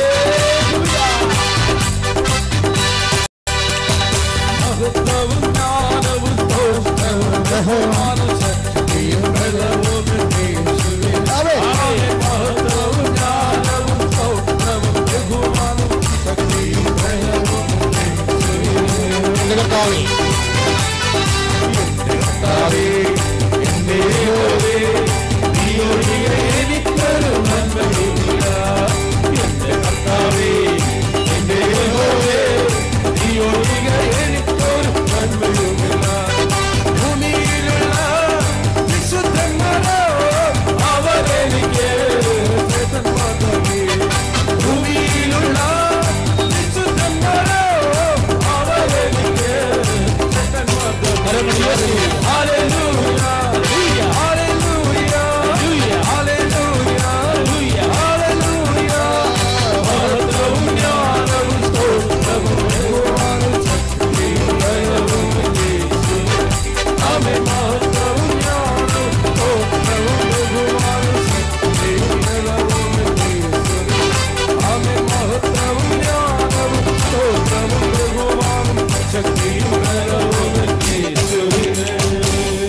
പരിശുദ്ധ പരമദിവ്യകാരുണ്യത്തിന് നേരവും ആരാധനയും സ്തുതിയും പൊഴിച്ചുണ്ടായിരിക്കട്ടെ. പരിശുദ്ധ പരമദിവ്യകാരുണ്യത്തിന് നേരവും ആരാധനയും സ്തുതിയും പൊഴിച്ചുണ്ടായിരിക്കട്ടെ. പരിശുദ്ധ പരമദിവ്യകാരുണ്യത്തിന് നേരവും ആരാധനയും സ്തുതിയും പൊഴിച്ചുണ്ടായിരിക്കട്ടെ. പ്രിയമുള്ളവരെ, അപ്പൊ വിശ്വാസത്തിൽ ശക്തി പ്രാപിക്കുവിൻ. ദൈവത്തിൻ്റെ പ്രസാദം നിറഞ്ഞ മകളായി മാറാനുള്ള ഏറ്റവും വലിയ എളുപ്പ വഴികളിൽ ഒന്നാണ് എന്താ? വിശ്വാസത്തിൽ ശക്തി പ്രാപിക്കുക. വിശ്വാസത്തിൽ ശക്തി പ്രാപിക്കണമെങ്കിൽ 4:20 ഇക്വേഷൻ റോമാ ലേഖനം അനുസരിച്ച് കൊണ്ട് നമ്മൾ ദൈവത്തെ മഹത്വപ്പെടുത്തണം. ദൈവത്തെ മഹത്വപ്പെടുത്തണമെങ്കിൽ കേൾക്കപ്പെടാത്ത പ്രാർത്ഥന ഉണ്ടാവണം. കേൾക്കപ്പെടാത്ത പ്രാർത്ഥന വെച്ചാണ് ദൈവത്തെ നമ്മൾ മഹത്വപ്പെടുത്തുന്നത്, ദൈവത്തിനെ നാം പൂജിതമാക്കണത്, ദൈവത്തിൻ്റെ തിരുവശത്ത് നിറവേറ്റിക്കൊണ്ട് ദൈവത്തിന് നാം പൂജിതമാക്കണത്. എൻ്റെ സഹോദരങ്ങളെ, ഇതുപോലെ വിശ്വാസത്തെ ശക്തിപ്പെടുത്തുക. വിശ്വാസത്തെ ശക്തിപ്പെടുത്തണം. നിങ്ങൾ ഈ വർഷം ഒരു ടാർഗറ്റായിട്ട് വെക്കണം. നിങ്ങൾക്ക് തോന്നണോ ഞങ്ങളും നിങ്ങളെപ്പോലെ കർത്താവിൽ ജീവിക്കുന്നവരാണ്, നമ്മൾ കർത്താവിനെ അറിഞ്ഞെന്ന് വിചാരിച്ചുകൊണ്ട് നമുക്ക് എല്ലാ മേഖലയും വിജയമല്ലാതെ പരാജയം ഉണ്ടാകത്തില്ല. ഏതെങ്കിലും ഒരു പരാജയം നമുക്ക് തോന്നുന്നുണ്ടെങ്കിൽ അതെല്ലാം അച്ഛൻ പറഞ്ഞതുപോലെ ദൈവഹിതമാക്കി മാറ്റിയിട്ട് ദൈവത്തെ മഹത്വപ്പെടുത്തി കൃപയാക്കി മാറ്റി വിശ്വാസത്തിൽ മക്കളെ ശക്തിപ്പെടുത്തിയിട്ട് ആത്മീയമായിട്ട് അപ്ഗ്രേഡ് ചെയ്യണം. ഓരോ സമയത്തും അപ്ഗ്രഡേഷൻ ഉണ്ടാവും. അതിനെല്ലാം പ്രോജക്റ്റ് വരും. ശരിക്കും അപ്ഗ്രഡേഷൻ്റെ പ്രോജക്റ്റുകൾ, സകല സാഹചര്യങ്ങളെല്ലാം ഈശോ എന്തിനാണ് ഉപയോഗിച്ചത്? സകല സാഹചര്യങ്ങളെല്ലാം ഈശോനെ എന്താ ചെയ്തത്? ഈശോനെ താഴ്ത്തുകയാണ് ചെയ്തത്, അല്ലേ? സകല സാഹചര്യങ്ങൾ എപ്പോഴും നമ്മൾ ഉയർത്തുക ഇല്ല, നമ്മളെ താഴ്ത്തുകയുള്ളു. പക്ഷെ നമ്മൾ ആരുടെ പേരിലാണ് താഴ്ത്തണത്? ദൈവത്തിൻ്റെ പേരിൽ. ഇപ്പോൾ വിനയം, ക്ഷമ, ദയൊക്കെ പ്രാപിക്കുമ്പോൾ ഈശോ ശരിക്കും അപമാനിതനായാണ് ക്രൂശിക്കപ്പെടുന്നത്. ഈശോ താഴ്ന്ന് മരണത്തോളം കുരിശുമരണത്തോളം തന്നെ താഴ്ത്തിയതിനാൽ ദൈവം അവനെ അത്യധികം ഉയർത്തിയെന്നാണ് ഫിലിപ്പിയർ 2:7 പറയണത്, അല്ലേ? ദൈവം അവനെ അത്യധികം ഉയർത്തി. അപ്പോൾ ദൈവത്താൽ ഉയർത്തപ്പെടുന്നതിന് മുമ്പ് താഴ്ത്തപ്പെടാനുള്ള സാഹചര്യങ്ങൾ സഹനമായിട്ട് ഫീൽ ചെയ്യുമ്പോൾ നമ്മളതിനെ സുവിശേഷവിഹിതമായിട്ട് സമീപിച്ചാണ് നമ്മളതിനെ പ്രയോജനപ്പെടുത്തുന്നത്. പ്രയോജനം അങ്ങനെയാണ് വരണത്. അവർ കേട്ട വചനം അവർക്ക് പ്രയോജനപ്പെട്ടില്ല എന്ന് പറയുമ്പോൾ എങ്ങനെ പ്രയോജനപ്പെടാമെന്നാണ് പരിശുദ്ധാത്മാവ് വചനത്തിലൂടെ ഇപ്പോൾ നിങ്ങൾക്ക് അറിവ് നൽകണത്. മാർത്തായ്ക്ക് മറിയത്തിനത് പ്രയോജനപ്പെട്ടില്ല, അല്ലേ? സകല സാഹചര്യം വന്നപ്പോൾ അവളത് പ്രയോജനപ്പെട്ടില്ല, അവൾ വീട്ടിൽ തന്നെ ഇരുന്നു. യൂദാസിന് പ്രയോജനപ്പെട്ടില്ല, അവൻ മടങ്ങി വന്നില്ല. അപ്പോൾ വചനം കേൾക്കുന്നതല്ല വിഷയം, അത് പ്രയോജനപ്പെടണമെങ്കിൽ എന്ത് വേണം? വിശ്വാസം വേണം. വിശ്വാസം എങ്ങനെയുള്ള വിശ്വാസം? ഈ പ്രതിസന്ധികളെ അതിജീവിച്ച വിശ്വാസമായിരിക്കണം. അത് കേവല വിശ്വാസം പോരാ. അപ്പനും അമ്മയും തന്ന വിശ്വാസം പോരാ. അപ്പനും അമ്മയും നമുക്ക് വിശ്വാസം തന്നില്ലേ? നമ്മൾ വിശ്വാസമുള്ള കത്തോലിക്ക കുടുംബം ജീവിച്ചവരാണ്. ആ വിശ്വാസം വർക്കൗട്ട് ചെയ്തില്ല കുറച്ച് കഴിയുമ്പോൾ. നമുക്ക് പ്രയോജനപ്പെടുന്ന വിശ്വാസമാണെങ്കിൽ നമ്മൾ സഹനത്തെ അതിജീവിച്ച വിശ്വാസമായി. ഒരു ഉദാഹരണം പറയും, നമ്മുടെ കാനൻകാരിയില്ലേ ബൈബിളിലെ? കാനൻകാരി വിജാതി സ്ത്രീ, ജ്ഞാനസ്നാനപ്പെടാത്ത യഹൂദ അല്ലാത്ത സ്ത്രീയാണ്. അവർ വന്നിട്ട് ഈശോയുടെ മുമ്പിൽ പറഞ്ഞു, എന്താ പറഞ്ഞത്? എൻ്റെ മകൾ പിശാച് ബാധിതയാണ്, അവൾ എന്നെ ഉപദ്രവിക്കുന്നു, അവളും ചാകാൻ പോകുന്നു, ഒന്നെങ്കിൽ എന്നെ കൊല്ലും, അവൾ അല്ലെങ്കിൽ ചാകും, അല്ലെങ്കിൽ ഞങ്ങൾ രണ്ടും ചാകും. ആ രീതി ആണ് കർത്താവെ അവസ്ഥ. അതുകൊണ്ട് എൻ്റെ മകളെ നീ സഹായിക്കണം, സുഖപ്പെടുത്തണമെന്ന് പറഞ്ഞു. അപ്പോൾ ഈശോ അത് മൈൻഡ് ചെയ്തില്ല. ഒരു പ്രാർത്ഥനയുടെ രീതി പോകണ്ടില്ലേ? ചിലപ്പോൾ നമ്മുടെ പ്രാർത്ഥന ഈശോ മൈൻഡ് ചെയ്തില്ല, അവസ്ഥാൻ കെട്ടല്ലേ. സെക്കൻഡിൽ അവളെ ചെയ്തതെന്ന് വെച്ച് കഴിഞ്ഞാൽ അവൾ അപ്പോസ്തലന്മാർക്ക് മധ്യസ്ഥ പ്രാർത്ഥന ചോദിച്ചു, ഇല്ലേ? അപ്പോസ്തലന്മാരോട് പറഞ്ഞ്, ഞാൻ പറഞ്ഞിട്ട് കേൾക്കുന്നില്ല, എന്നെ പരിചയമില്ല, ഞാൻ വിജാതി സ്ത്രീ ആയതുകൊണ്ടായിരിക്കും ഗുരു എന്നെ മൈൻഡ് ചെയ്യണില്ല, ഒന്ന് പറയേ എൻ്റെ മകളുടെ അവസ്ഥ കണ്ട, ഒന്ന് സഹായിക്കുക എന്ന് പറയുമ്പോൾ പത്രോസ് മധ്യസ്ഥ പ്രാർത്ഥന കേട്ടിട്ട് പുണ്യാളച്ചൻ വരുന്നുണ്ട് സഹായിക്കാൻ വേണ്ടി. അപ്പോൾ പുണ്യാളച്ചൻ ഈശോനോട് പറയും, ഈശോ നമ്മുടെ കൂടെ പുറകെ അവളെ കരഞ്ഞു വരണ കണ്ടില്ലേ? ഒന്നുമില്ല, ശല്യമാണെങ്കിൽ ഓർത്തെങ്കിലും അവളെ പറഞ്ഞു വിടാൻ പറയും. അപ്പോൾ ഉടനെ ഈശോ പറയും, നോ, ഇസ്രായേൽ മക്കളിൽ നഷ്ടപ്പെട്ട ആടുകളിലേക്കാണ് ഞാൻ അയക്കപ്പെട്ടിരിക്കണമെന്ന് പറയും. അപ്പോഴും ആ പ്രാർത്ഥന സെക്കൻഡ് ഫേസ്, ആ പ്രാർത്ഥന ബ്ലോക്കായി. സെക്കൻഡ് ഫേസ്, ആ പ്രാർത്ഥനയുടെ സെക്കൻഡ് സെഷൻ കണ്ടില്ലേ, അതും ബ്ലോക്കാണ്. നിങ്ങൾ ഈ 3 പ്രാർത്ഥന കൂടി നമ്മൾ എന്നെ വെട്ടാൻ വന്നേക്കരുത്, എൻ്റെ കുഴപ്പമല്ലത്.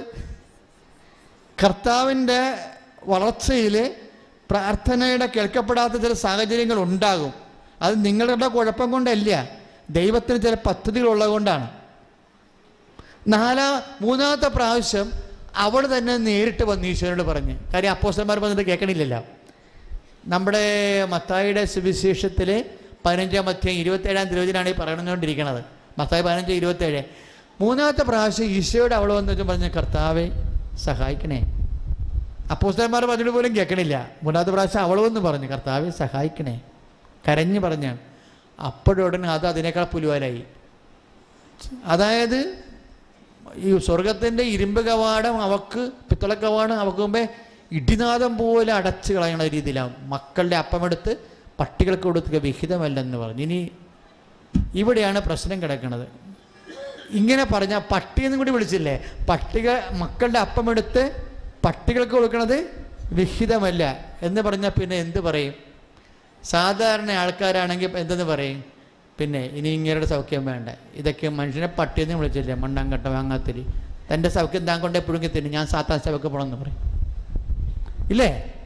അങ്ങനെ എത്ര എണ്ണം പോയി? തകിടിനും മന്ത്രവാദത്തിനും ആഭിചാരത്തിനും ജീവിതത്തിൽ പ്രശ്നം ഉണ്ടായപ്പോൾ നിങ്ങളും ചില ആൾക്കാർ പോയിട്ടില്ലേ?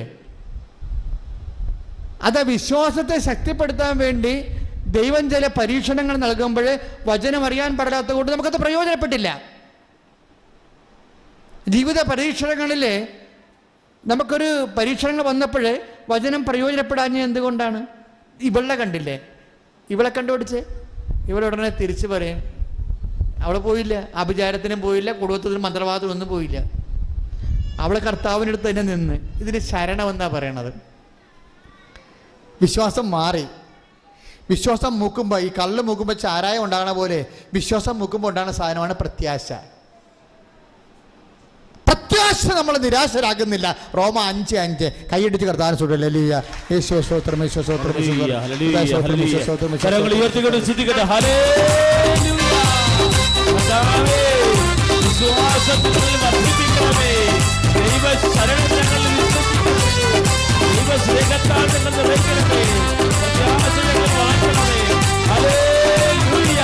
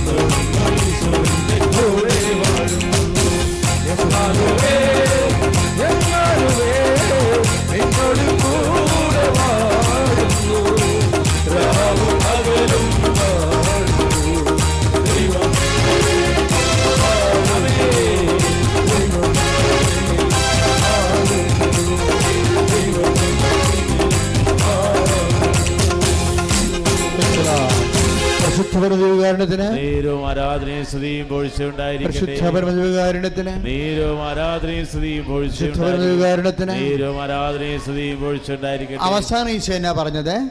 അതായത് നമ്മുടെ വിശ്വാസം കേൾക്കപ്പെടാതെ വരുമ്പോഴും നമ്മൾ അവിടെ തന്നെ നിന്ന് വീണ്ടും പ്രാർത്ഥന തുടരുമ്പോൾ ക്രമേണയാണിത് പ്രത്യാശയായി മാറുന്നത്. പ്രത്യാശ റോമാഞ്ചാഞ്ചിരീശ പറഞ്ഞു, നമ്മൾ നിരാശരാക്കുന്നില്ല. ദൈവവേദനെ എന്ന് നിൻ്റെ നിരാശകൾ അവസാനിക്കും അന്ന് നീ പ്രത്യാശ എന്ന പുണ്യമുണ്ടായി നിൻ്റെ കൃപയിൽ അഭിഷേകം പ്രാപിച്ചത് മനസ്സിലാക്കണം. ഒരു സെയിം തിങ്ങിന് വേണ്ടി നമ്മളിങ്ങനെ പ്രാർത്ഥിച്ചുകൊണ്ടേ ഇരിക്കുന്നു. എന്നിട്ട് നിനക്ക് ഡെസ്പാണെന്ന് പറഞ്ഞു കഴിഞ്ഞാൽ നീ ഫെയ്ത്ത് കോളത്തിൽ തന്നെ ഇപ്പോഴും നിൽക്കുക. നോൺസെൻസ്.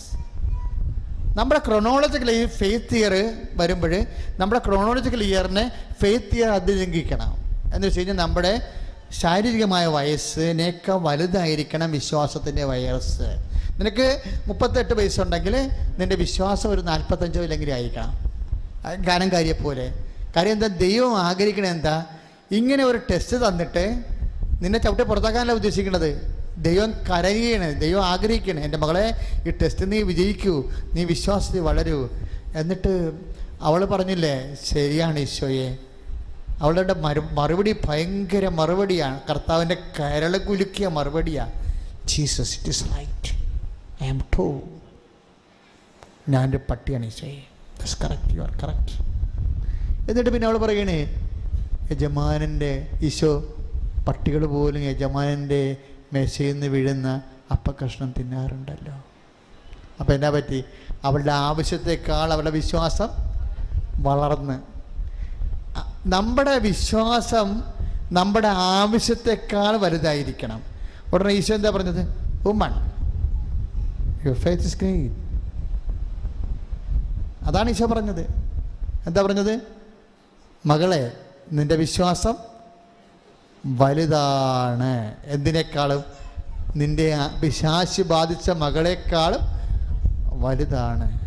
കാര്യം അതിനേക്കാൾ വലുതാണ്. വെച്ചാൽ നിന്റെ ആവശ്യത്തിനേക്കാൾ വലുതാണ് നിനക്ക് ഞാൻ. എൻ്റെ ദൈവവേദനെ നമ്മുടെ ആവശ്യത്തെക്കാളും നമുക്ക് ദൈവം വലുതായിരിക്കണം.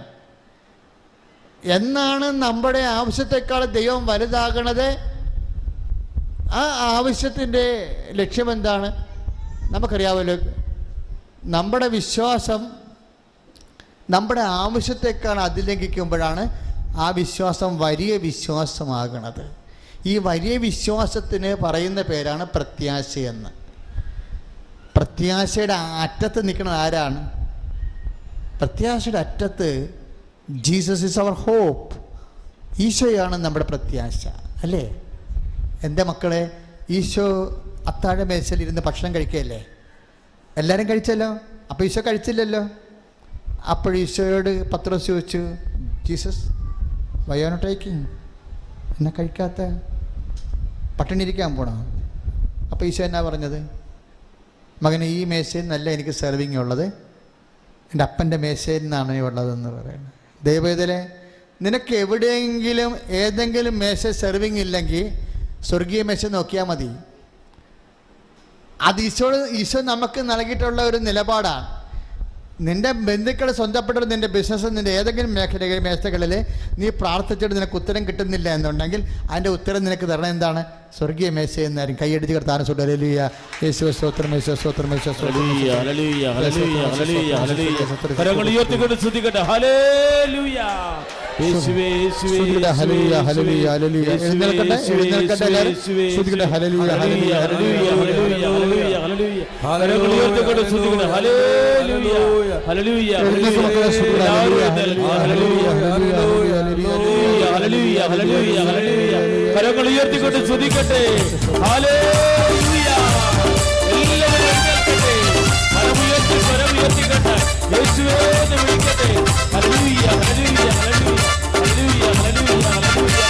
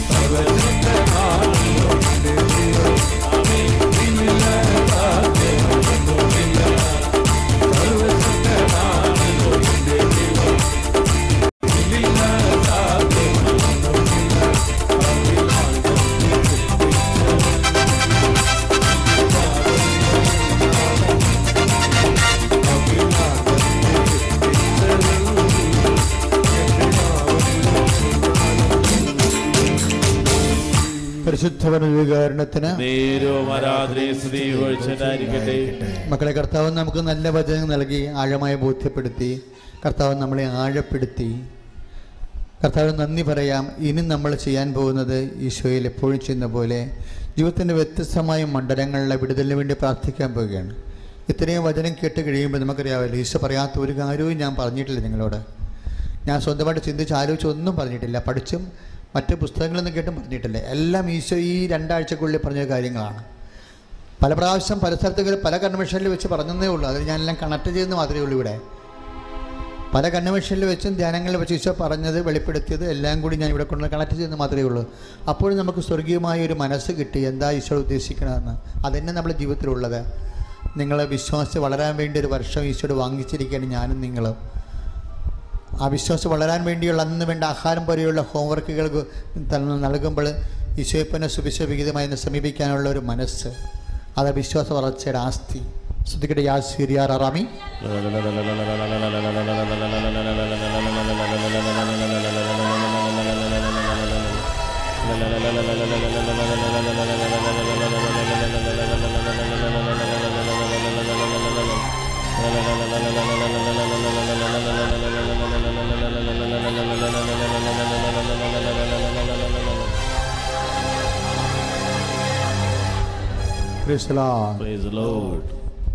ഇപ്പോഴും ഉദരത്തിന് വേദനയുള്ളവർ ഉദരത്തിൽ കൈവെക്കുക.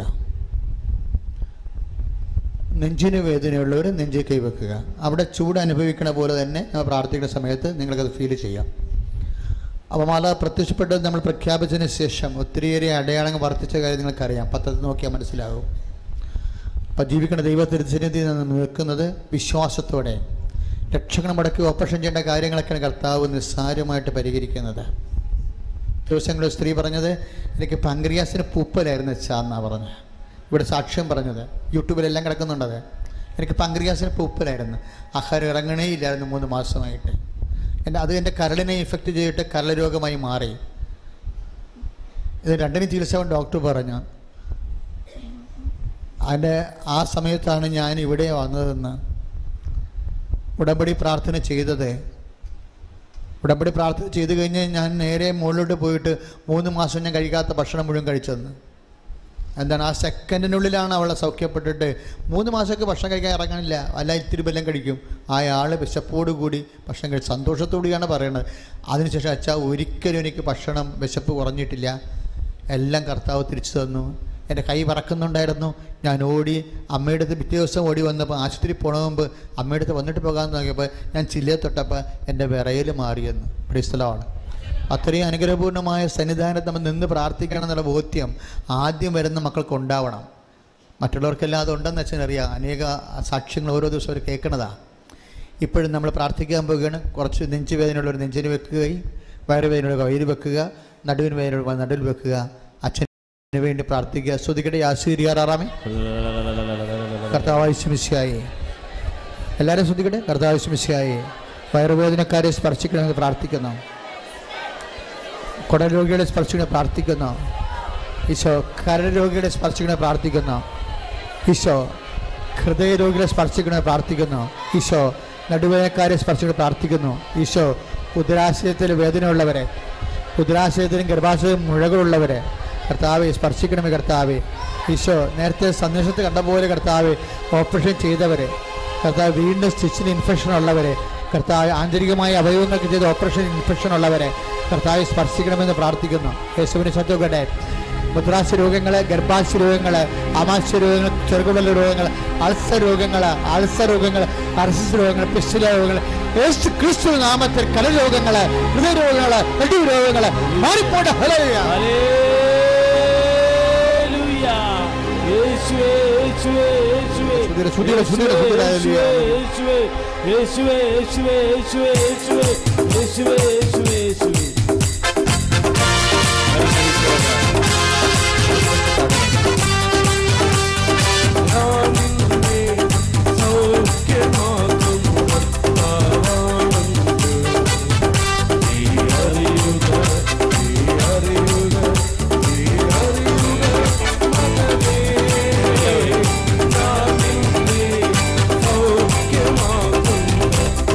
Wow.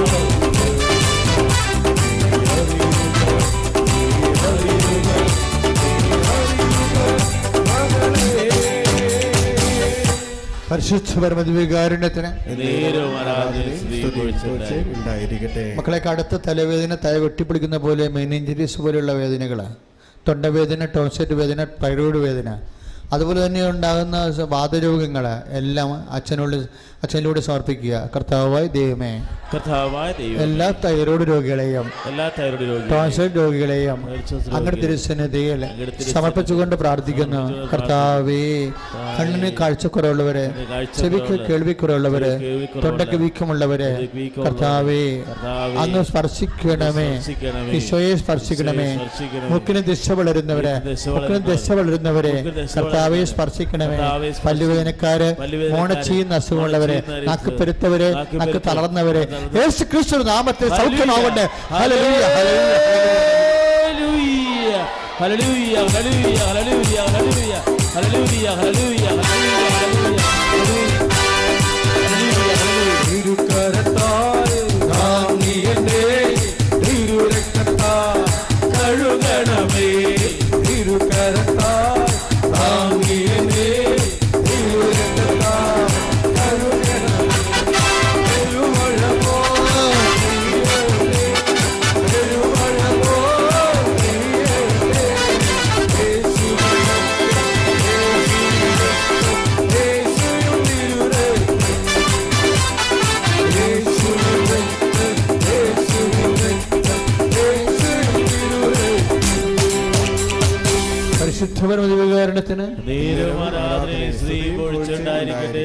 മക്കളെ, ബിസിനസ് തകർന്നു പോയവരെ, സാമ്പത്തികമായ ബാധ്യതകളാൽ വളരെ പൊറുതിമുട്ടിയിട്ട് ഈ ആഴ്ചകൾ, ഈ ദിവസങ്ങളിൽ ഈശോ ഇടപെട്ടില്ലെങ്കിൽ എന്തെങ്കിലും ദുരിതം സംഭവിക്കുമെന്നുള്ള അത്രയും വേദനപ്പെടുന്നവരുണ്ട്.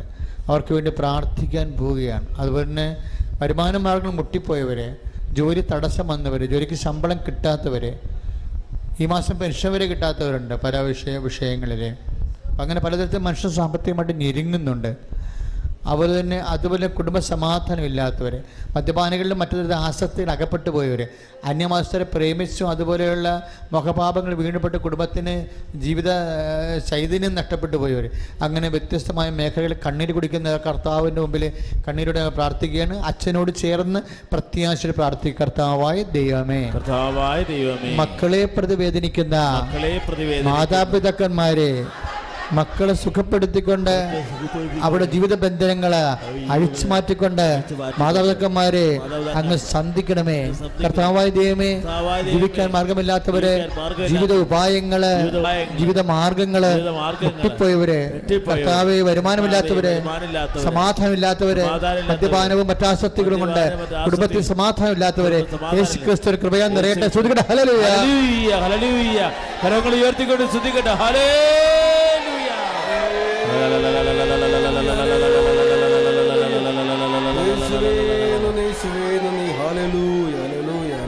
നമ്മുടെ വലത് കണ്ണിൻ്റെ മുകളിൽ ഒരു മുഴ പോലെ ഇങ്ങനെ വരുന്നുണ്ട് നെറ്റിക്ക്. അത് കുറേ നാളായിട്ട് ഇങ്ങനെ കിടക്കുകയാണ്. അവസാനം അത് വളർന്നു കഴിഞ്ഞാൽ അവിടെ തലച്ചോറ് നെറ്റി പിളർന്ന് ഓപ്പറേഷൻ ചെയ്യേണ്ടി വരും. പക്ഷേ ഇപ്പോൾ ആ മുഴ കാണാത്ത രീതി കർത്താവ് ആ വ്യക്തിയെ സുഖപ്പെടുത്തണം. ശ്രുതിയുടെ ആശീർവാദാമി.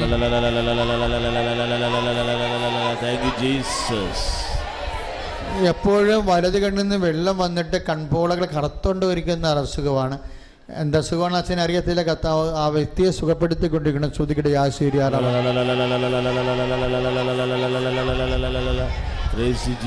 ഭാഗോടമ്പടി നടക്കാത്തവർ, സ്വന്തം വിഹിതം കിട്ടാത്തതുകൊണ്ട് വീട് വെക്കാൻ പറ്റാത്തവർ, മക്കളെ കെട്ടിക്കാൻ പറ്റാത്തവർ, പലതരത്തിൽ ജാമ്യം വെക്കാനോ ഈടുവെക്കാനോ ലോൺ എടുക്കാനോ ഒന്നും പറ്റാതെ ഇങ്ങനെ ശ്വാസം മുട്ടി ജീവിക്കുന്ന നിലമേൽ കർത്താവിന് സത്യം വെക്കട്ടെ. ശ്രുതിക്കട്ടെ. ഹല്ലേലൂയ.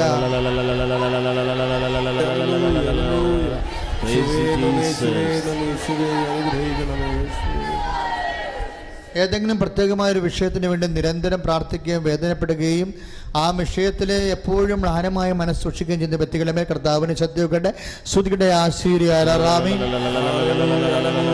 ശ്രുതികട്ടെ. ഹല്ലേലൂയ.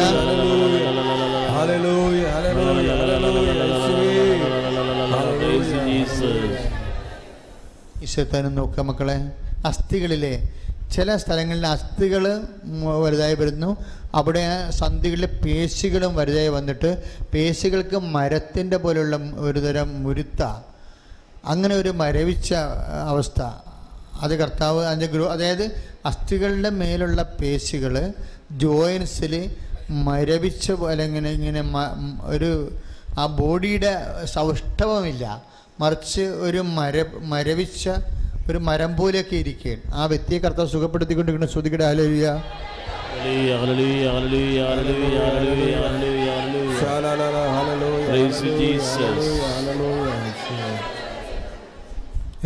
നോക്ക മക്കളെ, ഒരു കുളവുമായി ബന്ധപ്പെട്ട് തേക്കുമായി ബന്ധപ്പെട്ട് തർക്കങ്ങളുണ്ടായി, അത് വലിയ വിഷയമായി മാറി. ആ വിഷയത്തിൽ ഈശോ ഇടപെട്ടുകൊണ്ടിരിക്കുന്ന ശ്രുതികയുടെ യാ സീരിയാറാം.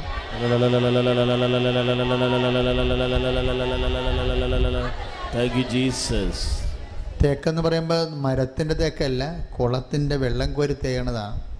അതിൻ്റെ ഒരു ഇഷ്യൂ തർക്കമായിട്ട് മാറുകയാണത്. അത് നീട്ടിക്കൊണ്ട് പോകേണ്ട ഒരു കാര്യമില്ല. കുറച്ച് വിട്ടുവീഴ്ച കാണിച്ച് സാധനം അവസാനിപ്പിക്കാൻ പൈസ പറയുന്നു. ശ്രുതികയുടെ ഹല്ലേലൂയ.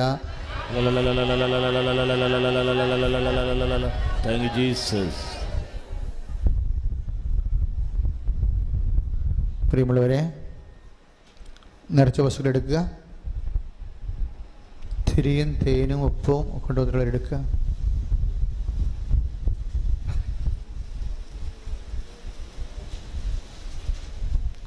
കൃപാസനത്തിൽ ഏറ്റവും വലിയ നേർച്ച വസ്തു എല്ലാവർക്കും അറിയാം. എന്താ? പത്രം. Praise the Lord. മാതാവിൻ്റെ പത്രം.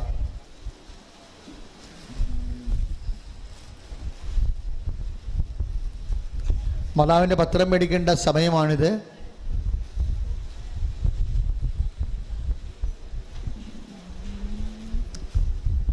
എല്ലാവരും പത്രം എടുക്കുക കയ്യിൽ, അതുപോലെ തന്നെ നേർച്ച വസ്തുക്കളും എടുക്കണം.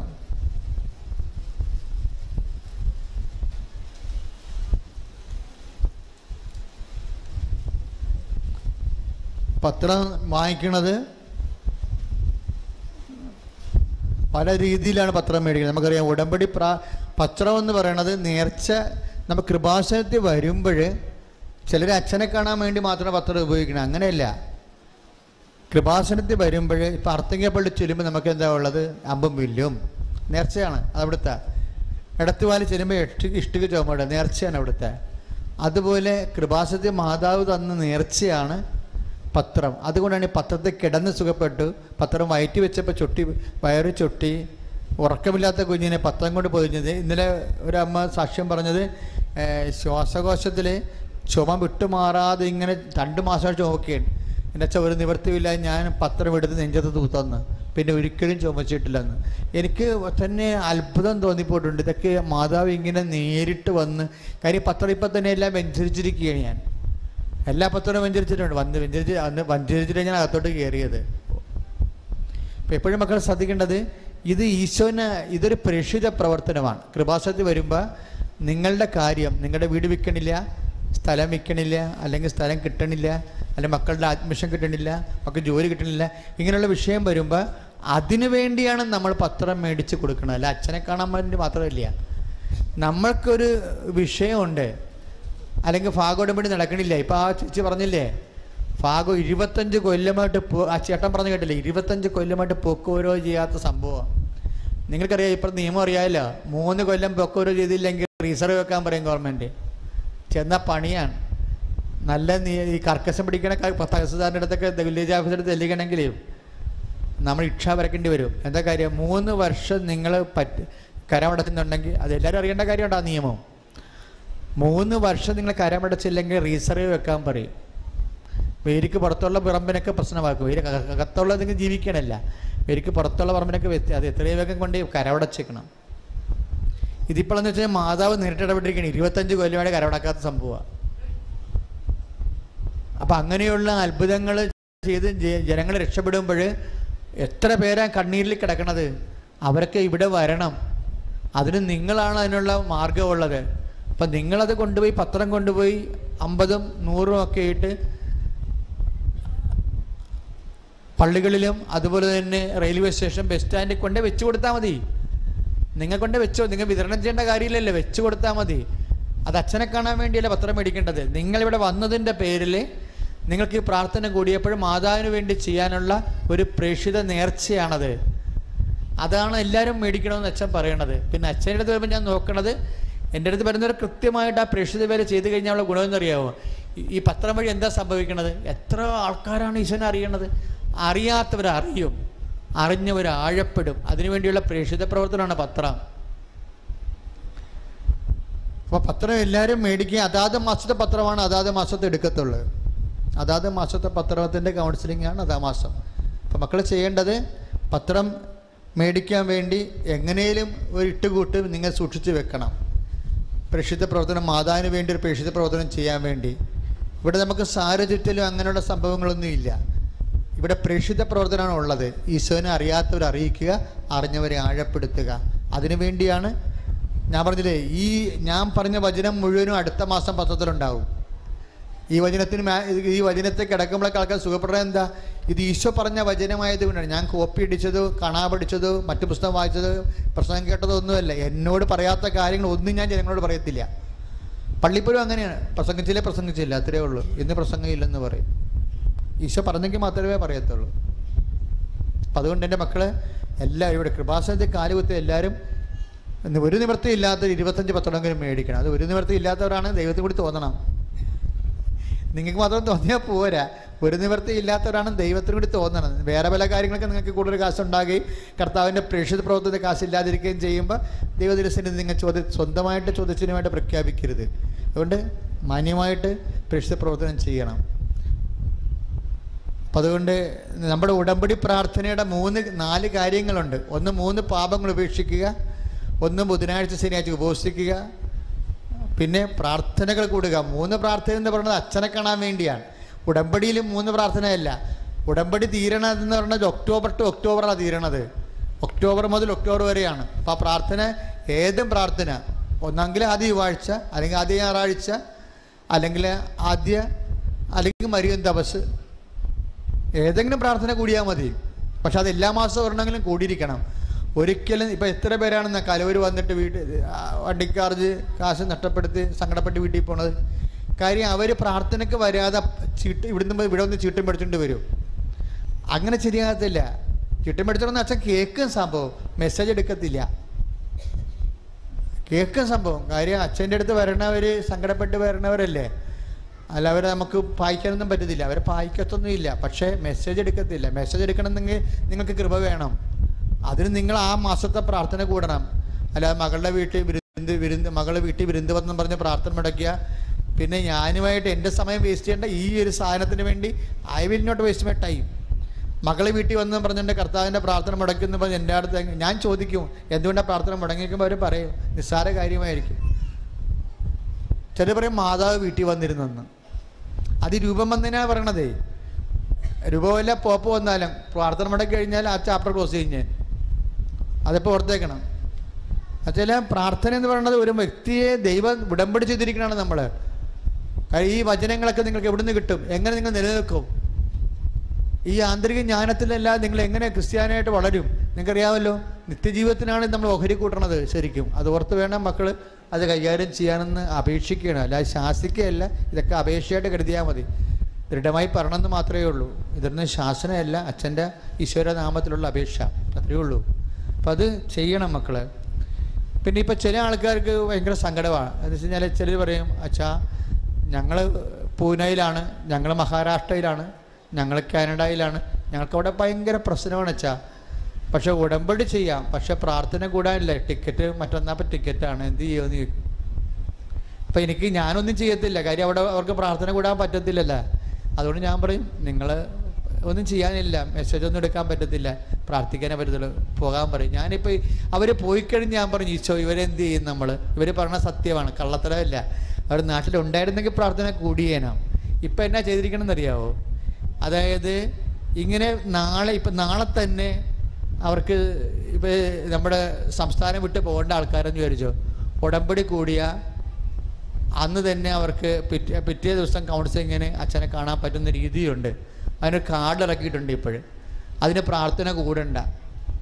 ഇപ്പം പൂനെയിലും ഡൽഹിയിലും ഒക്കെ ജോലിക്ക് പോകുന്നവരില്ലേ, കള്ളത്തരം പറഞ്ഞു കഴിഞ്ഞാൽ എനിക്കറിയാൻ പറ്റും. എൻ്റെ അടുത്ത് വരുമ്പോൾ മെസ്സേജ് പാളം പറയാൻ പറയും, നിങ്ങൾ പറഞ്ഞ കള്ളത്തരമാണല്ലോ എന്ന് പറയും. എന്നാൽ പിന്നെ അപ്പം കയറ്റോട്ടടിക്കും. അതായത് കള്ളത്തരം പറയരുത്. സത്യസന്ധമാണെന്നുണ്ടെങ്കിൽ എൻ്റെ മക്കൾക്ക് പ്രാർത്ഥന കൂടാതെ എമർജൻസിക്കാർക്ക്, അകലങ്ങളിൽ പോകാനുള്ളവർക്ക് അച്ഛനെ കാണാൻ പറ്റും. പക്ഷെ ഒരു കാര്യമുണ്ട്, അതിൻ്റെ മിഷൻ കാർഡ് എടുക്കണം, 400 പത്രം എടുക്കണം. കാര്യം സീരിയസ് ആയിട്ടുള്ള ആൾക്കാരെ വരത്തുള്ളൂ. അതിന് വേണ്ടി പരീക്ഷിക്കാൻ വേണ്ടി ആരും വരത്തില്ല. ഈ സമയമില്ലാത്ത, പ്രാർത്ഥനക്ക് സമയമില്ല, ഇപ്പം തന്നെ ബാംഗ്ലൂർ പോകണമെന്ന് പറഞ്ഞ ആൾക്കാർ എടുക്കും. പക്ഷെ അവർ മിഷൻ കാർഡ് വാങ്ങിക്കണം. ഇപ്പം മിഷൻ കാർഡ് ഇറക്കിയിട്ടുണ്ട്, 400 പത്രം. 400 പത്രത്തിൻ്റെ വർക്ക് ചെയ്ത ശേഷം വന്നു കഴിഞ്ഞാൽ അപ്പം തന്നെ മെസ്സേജ് എടുക്കും. കാര്യം അവർക്ക് കർത്താവിന് വേണ്ടി അറിയാത്തത് അറിയിച്ചില്ല. 400 പത്രം എന്ന് പറയുമ്പോൾ 4000 പേര് വായിക്കും. അത് അത്രയും പേര് കർത്താവിനെ അറിയും. വലിയ പ്രേക്ഷിത പ്രവർത്തനമാണ് ചെയ്യണത്. അപ്പം അങ്ങനെ പണ്ട് ആ പ്രൊവിഷൻ ഇല്ലായിരുന്നു. അവർ സങ്കടപ്പെട്ട് വന്നവരെല്ലാം സങ്കടപ്പെട്ട് പോവുകയാണ് ചെയ്തത്. ഇനിയിപ്പോൾ അവർ സങ്കടപ്പെടേണ്ട കാര്യമില്ല.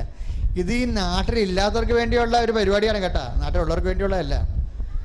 അവർക്ക് ഇനി സങ്കടപ്പെട്ട് പോകേണ്ടി വരത്തില്ല. അവർ ആ പ്രേക്ഷിത പ്രവർത്തനം ഫ്രണ്ട് ഓഫീസിലാണ് ആ കാർഡുള്ളത്. ഇനി രജിസ്റ്റർ കൃപാസനത്ത് ഈ മാസം മുതൽ, ഈ വർഷം മുതൽ രജിസ്റ്റർ ചെയ്യണമെങ്കിൽ ചുവപ്പ് കാർഡ് മാത്രം രജിസ്റ്റർ ചെയ്യത്തുള്ളൂ. ചുവപ്പ് കാർഡ് മാത്രം രജിസ്റ്റർ ചെയ്താൽ മതി, പത്രത്തിൻ്റെ ചുവപ്പ് കാർഡ്. കാര്യം അച്ഛൻ ഔഷധപിതാവിൻ്റെ അടുത്തിരുന്ന് എല്ലാവരെയും കാണുന്നുണ്ട്. ഔഷധപിതാവിൻ്റെ അടുത്തിരുന്നുകൊണ്ട് എല്ലാവരെയും കണ്ടിട്ട് മാത്രമേ ഈ രജിസ്റ്റർകാരെയൊക്കെ കാണത്തുള്ളൂ. പക്ഷേ പ്രശ്നം എന്ന് വെച്ചാൽ അവിടെ മെസ്സേജിങ് നടക്കത്തില്ല. മെസ്സേജ് എടുക്കണമെന്നുണ്ടെങ്കിൽ നിങ്ങൾ 3 പ്രാർത്ഥന, ഇപ്പോൾ ഔഷധപിതാവിൻ്റെ അടുത്ത് തന്നെയാണെന്ന് വിചാരിച്ചോ, നിങ്ങൾക്ക് ചുവപ്പ് കാർഡുണ്ട്, അല്ലെങ്കിൽ മഞ്ഞ കാർഡുണ്ട്, അല്ലെങ്കിൽ പച്ച കാർഡുണ്ടെന്ന് വിചാരിച്ചോ, നിങ്ങൾ പറയണത് ശരിയാണെങ്കിൽ ഞാൻ നിങ്ങൾക്ക് ഔഷധപിതാവിൻ്റെ അടുത്ത് വെച്ച് മെസ്സേജ് എടുത്ത് തരും. പക്ഷേ ഒരു പ്രാർത്ഥനയും കൂടി മഞ്ഞക്കാർഡും മേടിച്ചുകൊണ്ട് വന്നാൽ ഞാൻ പറയും ഒരു പ്രാർത്ഥന കൂടി കൂടാനുണ്ട് മഞ്ഞക്കാർഡിനെന്ന് പറയും. കാര്യം ഈ മഞ്ഞക്കാർഡ് ഇനി മേടിക്കണം 3 പ്രാർത്ഥന കൂടണം. അപ്പം അതിനിടയ്ക്ക് വേറൊരു കേട് വെച്ചിട്ടുണ്ട്. അത് എമർജൻസിക്കാർക്ക് ഒരു പ്രാർത്ഥന കൂടി ഒറ്റ അന്ന് തന്നെ അച്ഛനെ കാണാൻ പറ്റുന്ന രീതിയിൽ വേറൊരു കാർഡ് ഇറക്കിയിട്ടുണ്ട്. അത് എമർജൻസി വെച്ചാണ് ഇതെല്ലാം. പ്രാർത്ഥന കൂടാനുള്ള മടിയന്മാർക്ക് പ്രേക്ഷിത പ്രവർത്തനം കൂടുതൽ ചെയ്യേണ്ടി വരും.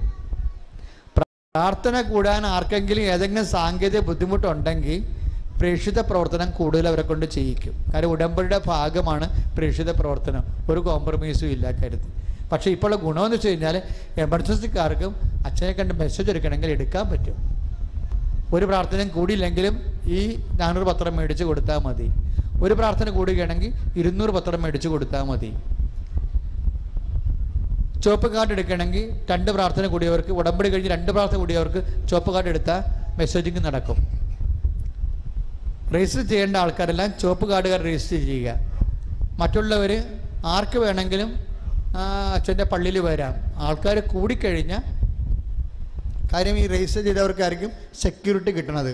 പക്ഷേ പത്രത്തിൻ്റെ കാർഡില്ലാത്ത ആരും അങ്ങോട്ട് വന്നിട്ട് കാര്യമില്ല. അതെപ്പോഴേ ചെറിയ കാർഡെങ്കിലും ഉണ്ടാകണം, പത്രത്തിൻ്റെ ചെറിയ കാർഡെങ്കിലും ഉണ്ടാകണം. പിന്നെ പത്രം മേടിക്കാൻ കാശില്ലാത്തവർ എന്ത് ചെയ്യും? അവർ ഞാൻ പരിഗണിക്കും. എനിക്ക് അവരെ കാണുമ്പോൾ അറിയാൻ പറ്റും. ഈ ആഴ്ച കടപ്പുറത്താണെങ്കിൽ പണിയില്ല, അച്ഛാ ഭർത്താവ് അറ്റാക്കായിട്ട് വീട്ടിൽ കിടക്കുകയാണ്. ഞാൻ പറഞ്ഞു കടപ്പുറത്ത് പണിയില്ല, കടം മേടിച്ച് പത്രം മേടിക്കാൻ ഞാൻ പറയത്തില്ല. എന്നോട് പറഞ്ഞാൽ മതി, അച്ഛാ ഇതാണ് കുടുംബത്തിൻ്റെ അവസ്ഥ. അതിപ്പോൾ എനിക്ക് കാണുമ്പോൾ തന്നെ അറിയാമല്ലോ. അങ്ങനെ ഞാൻ എല്ലാവരോടും അനുകമ്പയോടും സ്നേഹത്തോടും, കാര്യം ഇത് എൻ്റെ ജോലിയല്ലല്ലോ, കർത്താവിൻ്റെ ജോലി ആയതുകൊണ്ട് വളരെ പാവപ്പെട്ടവനോട് ഞാൻ ഒരിക്കലും കാർക്കശ്യം കാണിക്കത്തില്ല. അവൻ പ്രാർത്ഥന കൂടിയിട്ടില്ലെങ്കിൽ ചിലപ്പോൾ ഇങ്ങനെ ഇത് ശാസിക്കുന്നേ ഉള്ളൂ. എന്നാലും കാര്യം കണ്ട് സത്യസന്ധമാണെങ്കിൽ ഞാൻ അവരുടെ കാര്യം കാണിച്ച് കൊടുത്തു, ഒരു സംശയമില്ല കാര്യത്തിൽ. കാര്യം ഞാൻ ആദ്യകാലം തൊട്ടിരുന്നത് വളരെ പാവപ്പെട്ടവർക്ക് വേണ്ടി ഇരുന്നതാണ്. അവർക്ക് സഹായിക്കാൻ ആരും ഇല്ലെന്ന് കണ്ടപ്പോൾ കർത്താവിനോട് ചോദിച്ചുകൊണ്ടിരുന്നതാണ്. അതുകൊണ്ട് പാവപ്പെട്ടവനെ ഒരിക്കലും എന്തെല്ലാം വിഷയമാണെന്ന് ഞാൻ തള്ളത്തില്ല, കേൾക്കുകയും ചെയ്യും. പിന്നെ നമുക്കറിയാമല്ലോ മക്കളെ, മരുന്ന് കൊടുത്താലും നമ്മൾ കഴിക്കണമല്ലോ. പ്രാർത്ഥന കൂടുന്നതുകൊണ്ടുണ്ടാകുന്ന ഗുണമെന്ന് പറയണത്, ഇപ്പോൾ ഈ ഉടമ്പടിയിലൂടെയൊക്കെ ചെയ്യുന്നുണ്ടെങ്കിലും ഉടമ്പടിയിലൂടെയാണ് എല്ലാ അനുഗ്രഹവും നടക്കുന്നത്, പത്രം വഴിയുമാണ് അനുഗ്രഹം നടക്കുന്നത്. പക്ഷേ നിങ്ങൾ ശ്രദ്ധിച്ചാൽ മനസ്സിലാവും, ഇവരെല്ലാം പ്രാർത്ഥന കൂടിയ ആൾക്കാരാണ്. പ്രാർത്ഥനയാണ് ഇതിൻ്റെ മെയിനായിട്ട് നിൽക്കുന്നത്. അപ്പോൾ അത് എൻ്റെ മക്കൾ കൂടാൻ വേണ്ടി പ്രത്യേകം ശ്രദ്ധിക്കണം. ഇപ്പോൾ പത്രം കൊടുത്തുകൊണ്ടിരിക്കേണ്ട സമയമാണ്, പത്രം നിങ്ങൾ വാങ്ങിച്ചുകൊണ്ടിരിക്കേണ്ട സമയമാണ്. എന്തെങ്കിലും കാരണവശാൽ ഇപ്പോൾ രജിസ്റ്റർ ചെയ്തില്ലെങ്കിലും, ഇപ്പോൾ അച്ഛൻ്റെ പള്ളിയിൽ രജിസ്റ്റർ ചെയ്തില്ലെങ്കിലും ഒരു എമർജൻസി ഉണ്ടായി, നിങ്ങൾക്ക് വരണമെങ്കിൽ നിങ്ങൾക്ക് വരാം. പക്ഷേ മക്കൾ സീരിയസ് ആണെങ്കിൽ പത്രത്തിൻ്റെ കാര്യം അവിടെ എടുക്കണത് ആദ്യം ചുവപ്പ് പത്രം, ചുവപ്പ് കാർഡ് എടുക്കും. അവിടെ എല്ലാം വന്നിട്ട് 3 പേര് വന്ന് നിങ്ങൾ നമ്പർ തരും.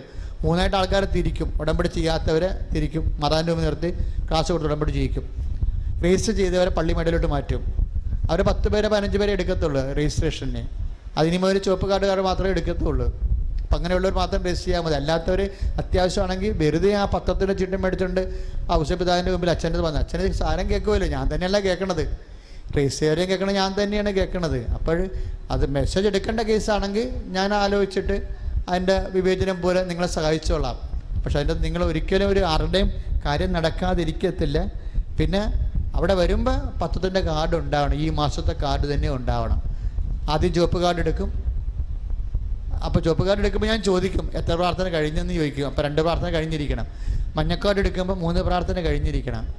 അല്ലെങ്കിൽ എന്നോട് പറയണ അച്ഛാ ഞാൻ അടുത്ത മാസം ആഴ്ച കൂടിക്കൊള്ളാം, ഇപ്പം ഇങ്ങനൊരു പ്രശ്നം ഉണ്ടായതാണ്, എന്നെ സഹായിക്കണമെന്ന് പറഞ്ഞാൽ തീർച്ചയായിട്ടും നിന്നെ സഹായിച്ചിരിക്കും.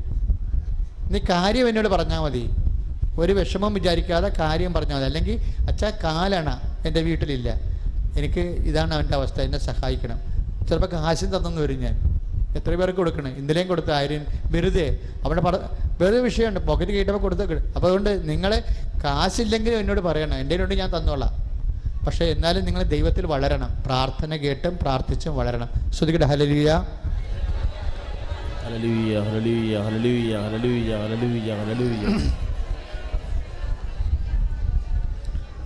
മക്കളെ, കൃപാസന അടുത്ത ആദ്യ ചൊവ്വാഴ്ച പ്രാർത്ഥന എന്നറിയാമല്ലോ നിങ്ങൾക്ക്. ഇഷ്ടമുള്ളവരും സൗകര്യമുള്ളവരൊക്കെ വരണം. ആദ്യ ചൊവ്വാഴ്ച 3-ാം തീയതി, 3-ാം തീയതി മറ്റന്നാളാണ്, മറന്നു പോകരുത്. ഇന്ന് 1-ാം തീയതി കാരണം കൊച്ചിക്കാർ 50% വരെ വന്നിട്ടുള്ളത്.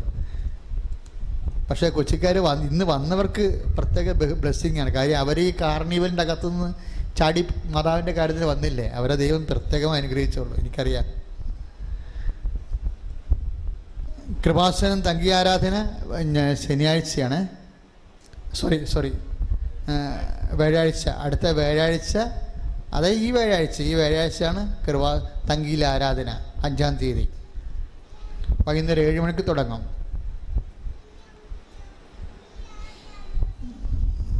കൃപാസന അർത്തുങ്കൽ ആരാധനയും 1-ാം വ്യാഴാഴ്ചയാണ്, രാവിലെയാണ്. അർത്തുങ്കൽ 1 മണിക്കൊരു ആരാധന ഉണ്ട്. അത് ഈ വർഷം വരെ 1-ാം വ്യാഴാഴ്ചയ്ക്ക് മാറ്റിയിരിക്കുന്നു, 12 മണിക്ക്. ഇതൊന്നും ഉടമ്പടി പ്രാർത്ഥനയുടെ ഭാഗമല്ല. പുറത്ത് നടത്തുന്ന കൺവെൻഷൻസ്, ധ്യാനങ്ങൾ, ആരാധനകളൊന്നും ഉടമ്പടി പ്രാർത്ഥനയുടെ ഭാഗമല്ല. ചില ആൾക്കാർ പറയും പ്രാർത്ഥന കൂടി ഒന്ന് തങ്കിക്കൂടി ഒന്ന് അർദ്ധങ്ക കൂടി എന്ന് പറഞ്ഞാൽ അതൊന്നും എടുക്കത്തില്ല. ഈ മാതാവിൻ്റെ പ്രത്യക്ഷപ്പെട്ട മണ്ണിൽ കൂടുന്ന പ്രാർത്ഥനയാണ് ഉടമ്പടിക്ക് എടുക്കുന്നത്. മരിയൻ കൃപാഭിഷേക ധ്യാനത്തിന് എൻ്റെ സഹോദരങ്ങളെ, മരിയൻ കൃപാഭിഷേക ധ്യാനം, മരിയൻ തപസ്സിന് ഈ വർഷം മുതൽ മരിയൻ തപസ് 2-ാം ചൊവ്വാഴ്ച പാടായിരിക്കും. ഈ വർഷം മുതൽ വേറെ ഒരു സമയ വ്യത്യാസമുണ്ട്. ഉച്ചക്ക് 1 മണിക്ക് രജിസ്ട്രേഷൻ ആരംഭിക്കും, 2 മണിക്ക് രജിസ്ട്രേഷൻ തീരും.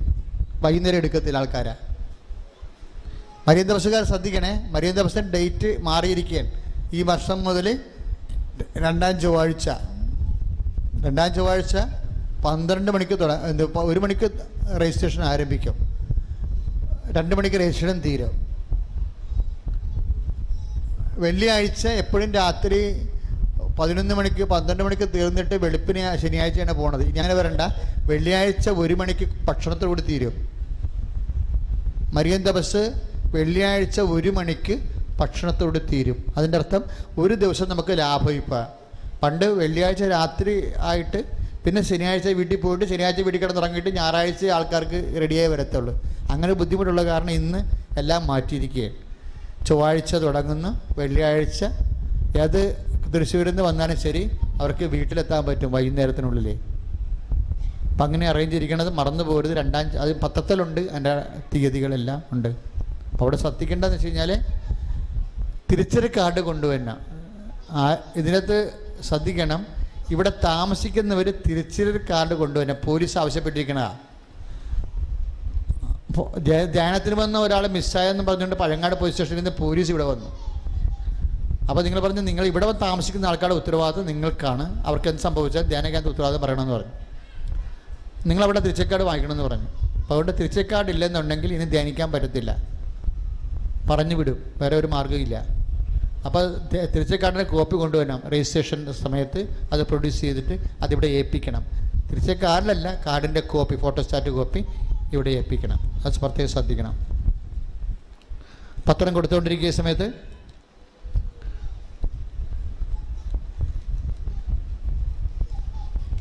പത്താം തീയതി രണ്ടാം ചൊവ്വാഴ്ച തന്നെയാണ് അക്രൈസ്തവ കൂട്ടായ്മ. അക്രൈസ്തവ കൂട്ടായ്മ 10-ാം തീയതി തന്നെയാണ്. അത് അക്രൈസ്തവ കൂട്ടായ്മ 10-ാം തീയതി കഴിഞ്ഞിട്ട് ഉടനെ 2 മണിക്കാണ് ധ്യാനം തുടങ്ങുന്നത്. 2 മണിക്കുള്ളിൽ അക്രൈസ്തവ ആരാധന തീരും. കൗൺസിലിംഗ് പിന്നീട് കണ്ടിന്യൂ ചെയ്യും. 5 മണി വരെ അക്രൈസ്തവക്കാർക്ക് കൗൺസിലിംഗ് ഉണ്ടായിരിക്കുന്നതാണ്. അത് കണ്ടിന്യൂ ചെയ്യും. 5 മണി വരെ ഉണ്ടാവും. ഹോസ്പിറ്റൽ മിഷൻ മുകളിൽ അറേഞ്ച് ചെയ്തിരിക്കുകയാണ്. അതും 5 മണി വരെ ഉണ്ടാവും. വിദ്യാർത്ഥികളുടെ ധ്യാനം 14-ാം തീയതി 2ാം ശനിയാഴ്ച. 3-ാം ചൊവ്വാഴ്ച പ്രാർത്ഥന 17-ാം തീയതി. 3-ാം ചൊവ്വാഴ്ച പ്രാർത്ഥന 17-ാം തീയതി. 3-ാം ഞായറാഴ്ച പ്രാർത്ഥന 15-ാം തീയതി. 3-ാം ഞായറാഴ്ച മത്സ്യത്തൊഴിലാളിക്കും മറ്റു തൊഴിലാളികളുള്ള പ്രാർത്ഥന 15-ാം തീയതി. പ്രേക്ഷിത കൂട്ടായ്മ 28-ാം തീയതി. പ്രേക്ഷിത കൂട്ടായ്മ 28-ാം തീയതി. ഉടമ്പടി പ്രാർത്ഥന എല്ലാ ദിവസവും 9 മണി തൊട്ട് 4:30 വരെ. എല്ലാ ദിവസവും ഉടമ്പടി പ്രാർത്ഥന 9 മണി തൊട്ട് 4:30 വരെ. അച്ഛൻ്റെ പുസ്തകം കൗണ്ടറിൽ നിന്ന് ലഭിക്കും. പുതിയ പുസ്തകം അടയാളം കാണാത്ത കാലം അമ്മയോടൊപ്പം, സൂര്യപ്രകാശത്തിൽ വിളയുന്ന നല്ല ഫലങ്ങൾ. ഇത് രണ്ടും പുതിയ പുസ്തകങ്ങളാണ്. പഴയ പുസ്തകങ്ങളുണ്ട്. കൃപയുടെ സൂത്രവാക്യങ്ങൾ, അനുഗ്രഹത്തിൻ്റെ യാന്ത്രിക വിദ്യ, സാന്ത്വനാഭിഷേകം, great grace and glory, the dynamic race, കൃപയുടെ 12 പാഠങ്ങൾ. ഇതിന് സർവോപരി കൃപാസനത്തിൻ്റെ ഇംഗ്ലീഷ് പത്രം ബ്ലെസ്സിങ്സ്. ഈ ബ്ലെസ്സിങ്സ് വിദ്യാർത്ഥികളാണ് വാങ്ങിക്കുന്നത്. അവർ വാങ്ങിച്ചത് വെഞ്ചരിച്ച പത്രമാണ്. അത് വാങ്ങിച്ച് പുസ്തകത്തെ വെച്ച് ആണ് എല്ലാവരും പരീക്ഷ എഴുതാൻ പോണതും പഠിക്കുന്നതും. കർത്താവ് പ്രത്യേക ചൈതന്യം അവർ കൊടുക്കുകയും ചെയ്യുന്നുണ്ട്. സാക്ഷ്യം പറയുമ്പോൾ നമുക്കത് മനസ്സിലാക്കുകയും ചെയ്യാൻ പറ്റും. നേരത്തെ പുസ്തകം വെഞ്ചരിക്കാൻ പോകുന്നു. നേരത്തെ പുസ്തകം വെഞ്ചരിക്കാൻ പോവുകയാണ്. പ്രിയപ്പെട്ടവരെ, നമ്മുടെ മരിയ കൃപാസനത്തിൻ്റെ വെബ്സൈറ്റാണ് മരിയൻ ടുഡേ. മരിയൻ ടുഡേ വെബ്സൈറ്റിൽ ലോകത്തിൽ എവിടെ ഇരുന്നു കൊണ്ട് നിങ്ങൾക്ക് കൃപാസനത്തിൽ പ്രത്യക്ഷപ്പെട്ട് മാതാവിൻ്റെ മുമ്പിൽ മെഴുകുതിരി കത്തിച്ച് പ്രാർത്ഥിക്കാവുന്നതാണ്. mariantoday.com നിങ്ങൾ സന്ദർശിച്ചു കഴിഞ്ഞാൽ ലൈറ്റ് എ ക്യാൻഡിൽ ഓപ്ഷനിലോട്ട് പോയാൽ മതി. ലൈറ്റ് എ ക്യാൻഡിൽ ഓപ്ഷനിലേക്ക് പോകുമ്പോൾ നിങ്ങളുടെ പേരും കാര്യം അടിച്ചു കഴിഞ്ഞാൽ നിങ്ങൾക്ക് ഇവിടുന്ന് പ്രെയർ വരും. പ്രെയർ വന്നിട്ട് നിങ്ങളത് മാതാവുമായിട്ട് അത് ഉടമ്പടി ചെയ്യാൻ നിങ്ങളുടെ പ്രെയർ ഞങ്ങളുടെ മധ്യസ്ഥ പ്രാർത്ഥനയ്ക്ക് കൊടുക്കും. എന്നിട്ട് നിങ്ങളുടെ പേരിൽ ഒരു തിരി, നിങ്ങളുടെ പേരെഴുതിയ തിരി മാതാവിൻ്റെ മുമ്പിൽ നിങ്ങളുടെ ഖത്തർ നിങ്ങൾക്ക് കാണാൻ പറ്റും കമ്പ്യൂട്ടറിൽ. എന്നിട്ട് ആ തിരി 10 ദിവസം ഞങ്ങൾ പ്രാർത്ഥിക്കുന്നതനുസരിച്ചിട്ട് ആ തിരി കുറഞ്ഞുകൊണ്ട് വരും. അതുപോലെ തന്നെ ഇവിടെ കാണുന്ന ഇവിടെ ഇപ്പോൾ സംസാരിച്ചതെല്ലാം ലൈവ് ഷോ ഉണ്ട് യൂട്യൂബിൽ. ഇന്നിപ്പോൾ അച്ഛൻ സംസാരിച്ച മുഴുവൻ സംഭവം യൂട്യൂബിലുണ്ട്. അത് ലോകത്തിലുള്ള വിവിധ ഭാഗങ്ങളിൽ നിന്ന് ആൾക്കാർ കണ്ടുകൊണ്ടിരിക്കുക. ലൈവ് സ്ട്രീമും നമ്മൾക്കൊരു 1 മാസം ആയാലും തുടങ്ങിയിട്ട്. പക്ഷെ നല്ല വ്യൂവേഴ്സ് ഉണ്ട്. കാര്യം നമ്മളുടെ വെബ്സൈറ്റിൽ തന്നെ 160 പേരൊക്കെ ഒരു ദിവസം വരെ സന്ദർശിക്കുന്നുണ്ട്. അപ്പം അതുകൊണ്ട് അവിടെയാണ് ഈ മരിയൻ ലൈവ് ഷോ ഉള്ളത്. എല്ലാ പ്രോഗ്രാമും 1-ാം ചൊവ്വാഴ്ചയും 1-ാം ഞായറാഴ്ചയും നമുക്ക് ലൈവ് ഷോ ഉണ്ടാകും. അപ്പോൾ നിങ്ങൾക്ക് ആ സമയമാകുമ്പോൾ 2 മണിക്ക് ഓൺ ചെയ്താൽ വിദേശത്ത് പോകുന്ന ആൾക്കാർക്ക് കമ്പ്യൂട്ടറിലൂടെ ഇത് കാണാവുന്നതാണ്. കണ്ടില്ലെങ്കിൽ യൂട്യൂബിൽ സന്ദർശിച്ചാൽ മതി. അതിൻ്റെ മുഴുവൻ രത്ന ചുരുക്കം യൂട്യൂബിലേക്കെല്ലാം ചെല്ലുന്നത്. അതിൻ്റെ അഡ്രസ്സെല്ലാം പത്രത്തിൻ്റെ ബാക്കിൽ രേഖപ്പെടുത്തിയിട്ടുണ്ട്. പത്രം നോക്കിയിട്ട് വേണ്ട പോലെ ചെയ്താൽ മതി. സ്തുതിക്കട്ടെ. ഹല്ലേലൂയ.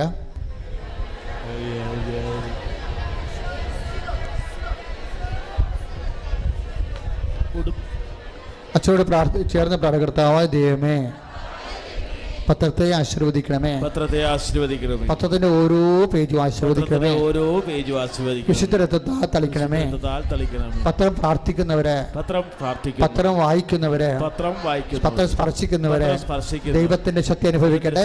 ശ്രുതികട്ടെ. Lord Jesus Christ, pour out His Spirit, the fire from the smoke with the precious blood, Lord Jesus, with the good Catholic Church, the power of Jesus Christ, the blessing of Holy Priesthood, the blessing of the grace and peace and power. ഇനി നമ്മുടെ ഉടമ്പടി തിരികൾ മേശമേലിരിക്കുകയാണ്. എൻ്റെ മക്കൾ മേശയിലേക്ക് ആൾത്താറയിലേക്ക് കൈ നീട്ട് വിശ്വാസ പ്രമാണം ചെല്ലണം. ഞാനിത് വെഞ്ചരിക്കാൻ പോവുകയാണ്. വിശ്വാസ പ്രമാണം. Lord Jesus Christ, pour out your Spirit, the fire of incest, soak with the precious blood, and with the authority of the Catholic Church, the power of Jesus Christ, with the blessing of the Holy Priesthood. I bless and hallow these relics, those who have grace and peace and power.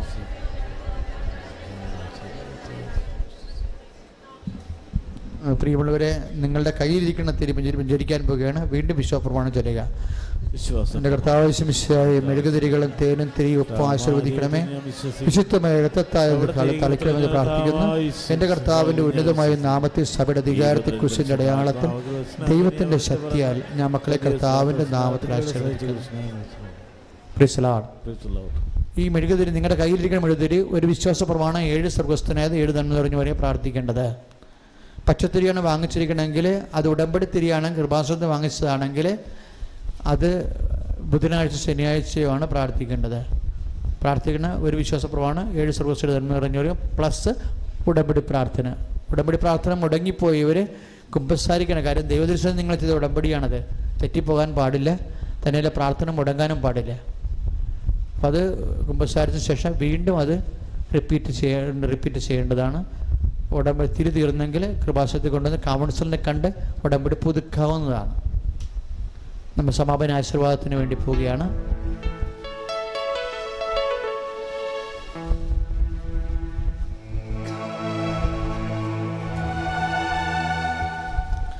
സഹോദരങ്ങളെ, ഇനി നടക്കാൻ പോകുന്ന കാര്യം, ആശീർവാദം കഴിഞ്ഞാൽ ഉടനെ 3 അനുഗ്രഹപ്പാടുകളുണ്ട്. ഒന്ന് വിശുദ്ധ കുരിശ്, ദിവ്യകാരുണ്യം, പരിശുദ്ധ അമ്മ. ഇവിടെയെല്ലാം ഓരോ ലൈനാണ് വരേണ്ടത്. നിങ്ങളുടെ കയ്യിൽ എഴുതിയിരിക്കുന്ന കാര്യങ്ങൾ, നിങ്ങളെ ചീട്ട് കയ്യിലുണ്ടല്ലോ, രജിസ്റ്റർ ചെയ്തപ്പോൾ ചീട്ട് കിട്ടി കാണാം. ആ ചീട്ട് നിങ്ങൾ കുരിശുരൂപത്തിൽ തൊട്ട് പ്രാർത്ഥിച്ചിട്ട് അവിടെ ബക്കറ്റ് നിക്ഷേപിക്കാനുള്ളവർ കുരിശുരൂപത്തിൻ്റെ അവിടെ നിൽക്കണം. മാതാവിൻ്റെ സന്നിധാനത്തിൽ പ്രാർത്ഥിക്കാനുള്ളവർ അവിടെ ഒരു സിംഗിൾ ലൈനായിട്ട് നിൽക്കണം. അവർ പടിഞ്ഞാറ് വാതിലെ കൂടി കയറിയിട്ട് കിഴക്കേ വാതിലെ കൂടി ഇറങ്ങിപ്പോരണം. അപ്പോൾ ശ്രദ്ധിക്കേണ്ടത്, ഇനിയാണ് ശ്രദ്ധിക്കേണ്ടത് കാര്യം, വളരെ പാകതയോടെ പ്രാർത്ഥിച്ചാണ് കാര്യം. നിങ്ങൾ എഴുതിക്കൊണ്ടിരിക്കുന്ന കാര്യങ്ങൾ ഈ പ്രാർത്ഥന കഴിഞ്ഞോടുകൂടി അത് ദൈവത്തിൻ്റെ കൃപ ആർജിക്കുന്ന അവസ്ഥയിലായിട്ടുണ്ട്. ഇനി നിങ്ങളത് പ്രാർത്ഥിച്ചിട്ട് കർത്താവിൻ്റെ കാലെ കൊണ്ടെന്ന് വെച്ച് ഒരു സ്വർഗ്ഗസ്ഥനെ കൂടി ചൊല്ലിയിട്ട് വേണം അത് സമർപ്പിക്കാൻ. ബാക്കി അത് ഞങ്ങളുടെ അടുത്ത് മധ്യസ്ഥ പ്രാർത്ഥന കൊടുത്തോളാം. അതുപോലെ തന്നെ മാതാവിൻ്റെ അടുത്ത് വരുന്നവർ അങ്ങനെ തന്നെ അത്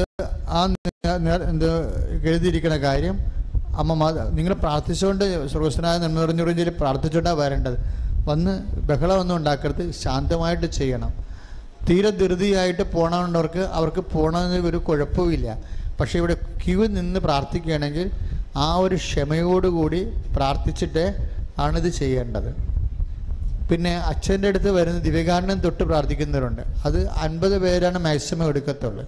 അല്ലപ്പോഴും ഇപ്പം തന്നെ കാര്യം നേരത്തെ ഇരുട്ടണ കാരണം 6:30 മണിക്ക് കഴിയുമ്പോൾ നല്ല ഇരുട്ടാണ്. അപ്പോൾ 50 പേരെ എടുക്കാൻ പറ്റത്തുള്ളൂ നമുക്ക്. അപ്പോൾ അത് അത്യാവശ്യമാണെങ്കിൽ നിങ്ങൾ എല്ലാ ദിവസവും നേരത്തെ വന്ന് രജിസ്റ്റർ ചെയ്യണമെന്നേ അതിൻ്റെ അകത്ത്. പിന്നെ അച്ഛൻ്റെ അടുത്ത് വരുന്നത് സിംഗിൾ ലൈനാണ്, ഒരു ലൈൻ. അതിപ്പോൾ വോളണ്ടിയേഴ്സ് പറയും, അവരെ നിർത്തും. പിന്നെ അവിടെ വരുമ്പോൾ അച്ഛൻ്റെ അടുത്ത് വരുമ്പോൾ ആ 1-ാം നമ്പർ 1ആയിട്ട് വരണം, 2-ാം നമ്പർ 2. അല്ലാതെ ഞങ്ങൾ അങ്കമാലിക്കാരാണ് അല്ലെങ്കിൽ ഞങ്ങൾ കൊടുങ്ങല്ലൂരിൽ നിന്ന് വരികയാണെന്ന് പറഞ്ഞുകൊണ്ട് നിങ്ങൾ ഇടിച്ച് കയറിയിട്ട് 38-ാം നമ്പർ വന്ന് 2ാമത് നിൽക്കരുത്. അങ്ങനെ നിൽക്കരുത്. അങ്ങനെ ഉണ്ടെങ്കിൽ നിങ്ങൾ എൻ്റെ മക്കൾ അതിൻ്റെ അകത്ത് ഒരു കാര്യമില്ലാത്തൊരു കാര്യമാണ്, ആവശ്യമില്ലാത്ത ടെൻഷൻ ഉണ്ടാക്കുകയാണ്.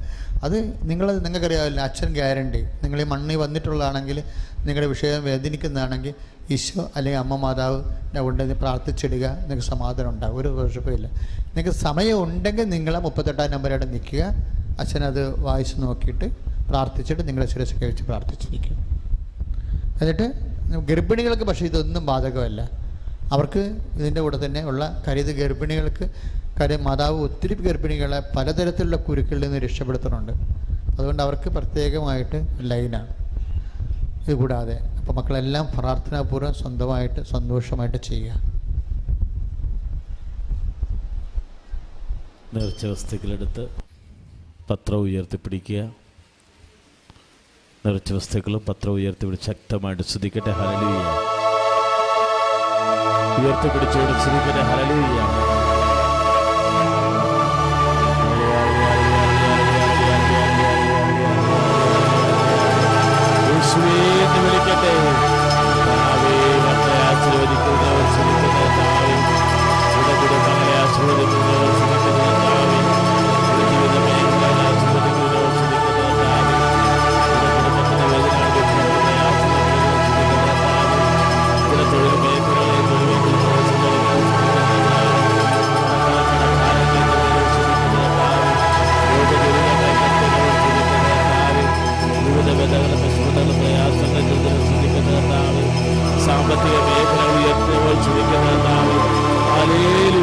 യേശുവേ യേശുവേ യേശുവേ യേശുവേ യേശുവേ യേശുവേ യേശുവേ യേശുവേ. പരിശുദ്ധ പരമദിവ്യകാരുണ്യത്തിന് എമർജൻസി ആയിട്ട് അച്ഛനെ കാണേണ്ട അടുത്ത കൗൺസിലിംഗ് ഡേറ്റാണ്. കാണേണ്ട മിഷൻ കാർഡ് 400 പത്രത്തിൻ്റെ മിഷൻ കാർഡും കൊടുക്കുന്നത്. ഒരു പ്രാർത്ഥന കഴിഞ്ഞ് അച്ഛനെ കാണുന്ന 200 പത്രത്തിന് മിഷൻ കാർഡും കൊടുക്കുന്നത് ഫ്രണ്ട് ഓഫീസിലാണ്. സഭയെടുത്തുണ്ട്, സെക്രട്ടറി സഭയെടുത്തുണ്ട് അതിൻ്റെ മിഷൻ കാർഡുകൾ. എമർജൻസി ഉള്ളവർക്ക് അത് വാങ്ങിക്കാവുന്നതാണ്. പക്ഷേ ഒരു കാര്യമുണ്ട്, ആര് വാങ്ങിച്ചാലും അവിടെ ഉടമ്പടി കാർഡ് ഉണ്ടാവണം. ഉടമ്പടി ഇല്ലാത്തവർ പത്രത്തിൻ്റെ കാർഡ് 400 പത്രത്തിൻ്റെ കാർഡ് വാങ്ങിച്ചിട്ടും പ്രയോജനമില്ല. ഉടമ്പടി ചെയ്തവർക്കാണ് അതിൻ്റെ പ്രൊവിഷൻ ഉള്ളത്.